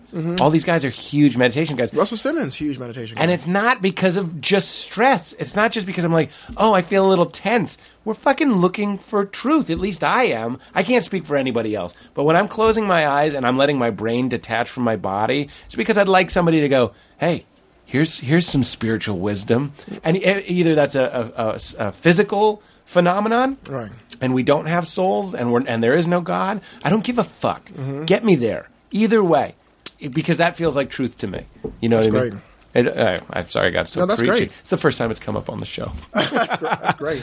Well, so where were we? We were talking about acid, and you took it, and I may never do it again. I may never do it. If I can take some acid one time, I think I had taken like once or twice before. And the thing with acid, and you know this from mushrooms, is the moment, who you're doing it with, and where you're at when you do it has a huge amount to do with your trip. You know what I'm saying? Yes. Mushrooms. You cannot do mushrooms with a group of like strangers or douchey people. They say acid even more so. Somebody was like, stay inside when you take acid. Dude, I'm saying mushrooms is like, go outside. Oh, really? Yeah. Acid is like, get some colorful sheets and play an album that you really like and stay inside and don't look at people. I was with a group of like really aggressive guys who like invited some girls over, like, and we're like really like, we're gonna get acid and fuck these girls. You know what I'm saying? Like really like a terrible idea. It's like really using it like, drugs like a drug. Drugs make girls fuck. We're gonna do this. You know what I'm saying? God. Wasn't like, maybe one of our good friends were there, but I fucking went in the bathroom. This wasn't like a spiritual awakening. This wasn't like, I'm not gonna take it, that I might guide you. No. It wasn't like that. It was like, hopefully this will get these girls loosened up. I fucking take the fucking acid, and I'm like, I'm feeling weird. I'm feeling like, just not feeling quite, weird. You mean waiting for it to kick in? You already feel weird? I'm waiting for it to kick in, and it's starting to kick in, and it's kicking in weird. Usually it starts with a lot of tracers. You know what I'm saying? You start seeing your hand. You get that tingly feeling. You know what I'm saying? Mm-hmm. It kicked in strong, and like I got paranoid kind of quick. You know what I'm saying? So I have to go shit. I don't know if like you start to have to. Like, I think there are a lot of people that when they take hallucinogens, that you shit. You have to go. So I have to go. So I'm shitting, and the bathroom was like next to the toilet was like a mirrored like wall. Worst thing. You know what I'm saying? So I'm sitting on the toilet and I'm shitting. A paranoid dump in front of a mirror. And so I'm shitting, and I'm like, I'm doing like that knee shake as I'm shitting because it's like really affecting me. And I look over. Oh no. And like the way that I'm crouched, I thought I had turned into, like I saw the hair, I thought I had turned into a werewolf. Yes. And I was like, fuck. Because you said also, when you told me the story, that something about the crouching. The crouching, the way you're crouched. The way you're shitting. How your legs look. So I'm looking at my body, I'm like, oh, fuck. Yeah. So I'm in there like 35, 45 minutes. They start knocking on the door. Dude, what are you doing? Come on. I'm like, no, man, I'm not coming out right now. I'm not done. Because I'm a werewolf. I'm like, if I come out here, you're going to kill me. Yes. I'm not telling them that. Right. But I'm like, they'll kill me. Because you would kill you. Yeah. I'm like, you should kill me. Right. I'm a werewolf. And I just was like, I must have been in an hour and a half. You know what I'm saying? Like, I just was like. Did you shit? Yes, I shit it. You know what I'm saying? But I remember looking at myself being like, this is, I shouldn't have Did taken your it. did you have the goatee at the time? No, I think I was hairy. I used to have like a hairy beard, kind of like last time I saw you had a beard or whatever. Yeah. But it was like scraggly, one of those like kind of all the bad hair had grown on, all the wrong things. Yes. When you're starting to have werewolf hallucinations. Not an ideal table setting for a werewolf hallucination. Yeah, it was, and it was like I was like, this is why you don't take drugs, can you? Like, but in my Yeah. mind, I'm thinking this was the effect that the drug had on Right, me. right. Was it turned me into a werewolf? And so Oh, you start- not a hallucination. You were like, I am a werewolf. See, that's one of the dangerous things Oh about no, drugs. you is feel like it's not a it's real. hallucination. You You're feel not it's like, real. oh, I think I look like a werewolf. You're like, I do look like a werewolf. Yes. I'm the guy that when he took acid turned into a werewolf. And some things with acid, you feel like you're aware that's a hallucination. You're like, Yeah. your head's a donut. You know what I'm Right, saying? right, You're right. like, that looks funny. And some things you're like, that's real. And that's where the you hear, everyone hears those stories of the guy who thought he was a glass of orange juice. You know what I'm saying? And Because he took it every day. right. But then, have you heard about the basketball coach? No. I'm so sorry. I can't represent these stories that have sports in them. But there was a basketball coach. Fuck, I wish I knew. Could you Google basketball coach acid? I'm sure it'll come up. There was this guy, and he was a basketball coach for some team. We'll fill in these facts later. Took acid every day. He went to like Hawaii for 90 days. Okay. And all he did was sit on the beach and took acid every day. Okay. Didn't talk to anybody. Didn't do anything but sit and recreate. And when he was done with his 90th trip, was like, I get basketball now, and then took his team to the championship. He's some huge coach. Wow. Do we get it? It's okay. I'll get 50 emails about this. But like, so there's that, and then there's the guy that what made the story come to mind is that guy who took acid every day, loved it, had never had a bad trip, and then the one time that the media was there. Like he was being interviewed for some magazine, presumably High Times, and he took it, and that's when he got stuck. And he now, from folklore, we believe he's in a a mental mental institution, yeah, right? Yeah. and believes he's a glass of orange Glass of orange juice. Like it just fucked him up, and it comes and goes. Oh, That's really? The thing about acid is that you will have a flashback. People are adamant about that. Sometimes we talk about this on the show, and I get emails, and people will be like, "Flashbacks are bullshit. That doesn't happen." But do you have werewolf flashbacks? No, but you don't have flashbacks. You feel like you're high. I mean, Yeah. it's not like you're having some major. I understand but that. you have like you feel that feeling. It's the power of suggestion too. Absolutely. It's like if I've said this on the show before, and I'm sorry for repeating myself, but it's the idea that if you sit around and think a lot about mushrooms and how they make you feel, you'll start feeling it a little Sure. bit. There's a memory in there. It opens up another level of your brain, another place. That in your brain. consciousness. Yeah, and so the idea that you won't remember where that place was Yeah. open, it's kind of counterintuitive. Your You know what I'm saying? brain knows how to get back there. Sure. Without the assistance of chemicals, and that's what meditation. I see. I'm the weirdo that's like, let's put some breadcrumbs on that path. I want to know how to get there. Mm-hmm. These fucking other brain birds keep eating it, but I'm going to find it. I'm going to fucking find it. Let's see. We covered so many awesome things. You're raising your. Well, do we want to tell the credit card story? Does it feel forced? It's out of place. It's saying Phil Jackson. Phil Jackson. Boom!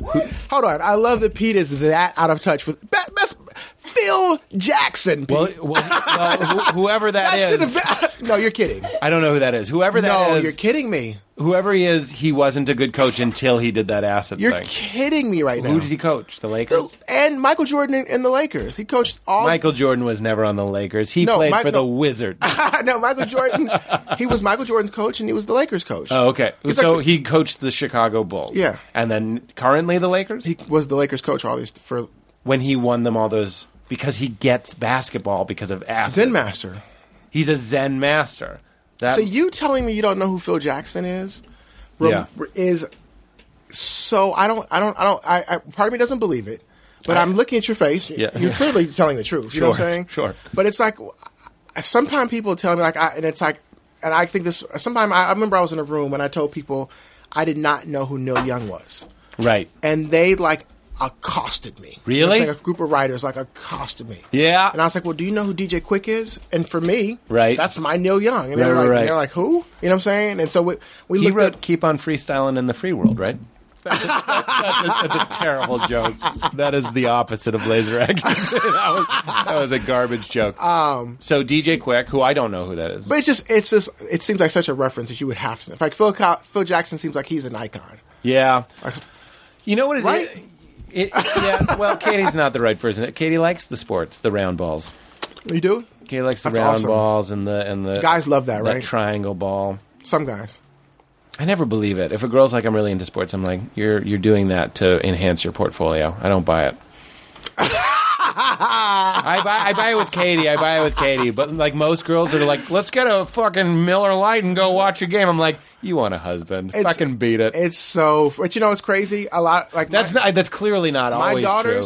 My daughters love watching sports. Now maybe they love it because it makes them feel closer to me. Yeah. But like, Okay, that I understand. you know what I'm saying?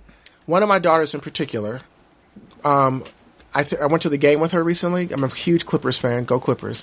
I went to the game with her recently, and like she's 10. Mm-hmm. And I really, when I was coming home, I felt this high because I was like, I had more fun with my 10-year-old daughter than I have with most grown men. Yeah. You know what I'm saying? Like she just was like, it was such a moment of seeing like. You know, I went with my other daughter recently and had this amazing time. But, it was like I was seeing my daughter. I don't know if I told you this joke. And when you see moments of your kids being like chips off of your old block or whatever, so the guys were like, they throw the T-shirts up into the stands or whatever. And my daughter was like, hey, Asian dude, I have some noodles and a computer for you. Wait, who said that? My daughter, 10-year-old daughter. And I was like, looked and I was like, oh my God. And she just sits back and like shakes her head and laughs to herself and goes, racism. And it was like, I was like, I love you so much. Oh, God. I love you so much. Well, see, okay, I'm actually going to take back what I'm saying. If you have an emotional connection like that to sports, your daughter's going to love sports the rest of her life. My brother loves sports. I don't think it's a guy thing. I'm kind of regretting my husband joke, but I understand what I was saying. But my brother loves sports because my dad made that important to him. And I used to go to games with my dad, and I was like, I'm going to make this important to me. But then it didn't yield enough attention to me. So I was like, this is bullshit. You guys really do care about the game. I just want to talk. You know what I mean? So me and my mom like learned knitting, or I don't know what. Did you play it all? I did, and as long as it was getting me attention, I liked it. I was actually How tall are you? 6'6".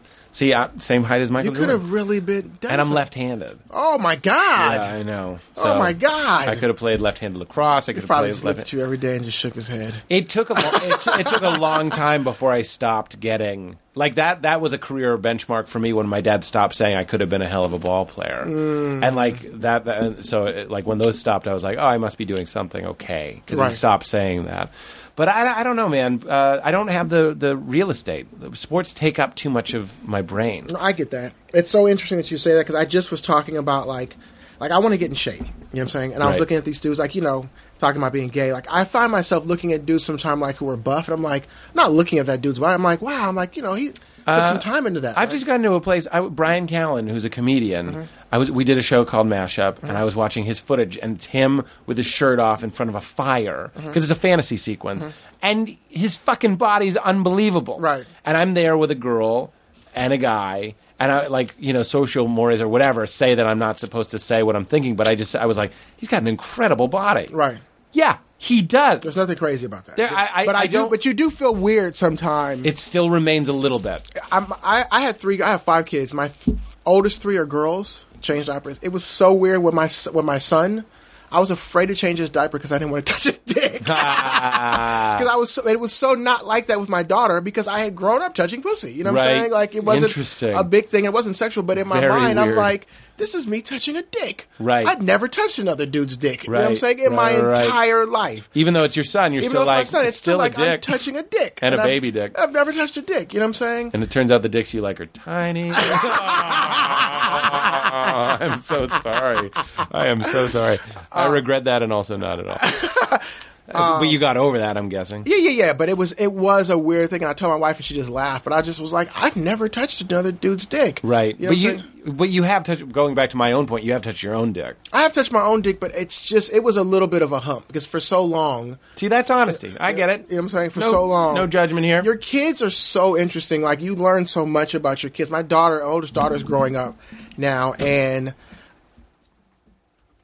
My oldest daughter's growing up now, and the other day, you know what I'm saying, I always would walk in the room, you know what I'm saying, like they're giving, baths where she's 12, and she was like, Dad, bring my towel. And I brought her a towel, and I walked in, and I was like, oh shit, that's a titty.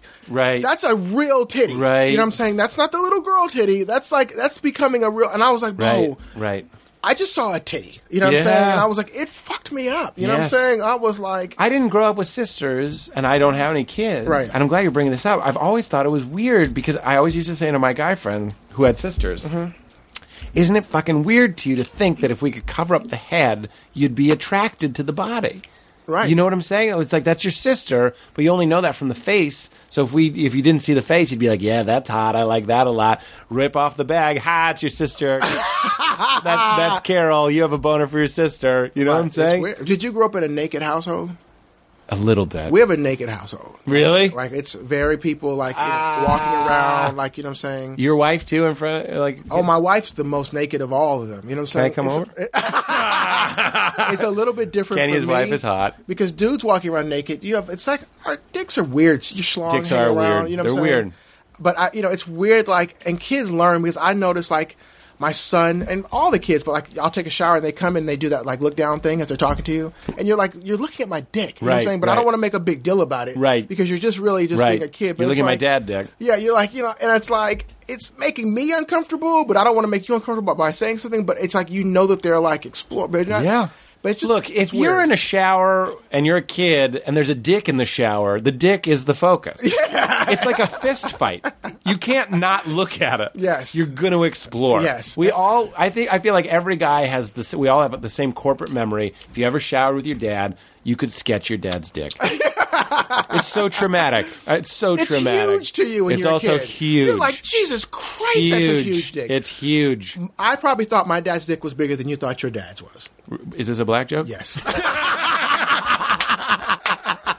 That is perfect. We can't top that. Let's end it there. My man. Kenny. A great time. Thank you, dude. You're the best. We got to do it again. We'll do it again. There's so much we didn't cover. I loved it. And that's my favorite one. Oh, can you say keep it crispy? That's how we end the show. Okay. You really? Yeah, we really do. That's a thing. Really? Yeah, but we don't. Then I learned it was a hip hop thing. I thought it was just a dorky me thing. We're here on You Made It Weird. You Make It Weird. You Made It Weird. You Made It Weird. Yeah. Keep it crispy. Yes! All right, peace.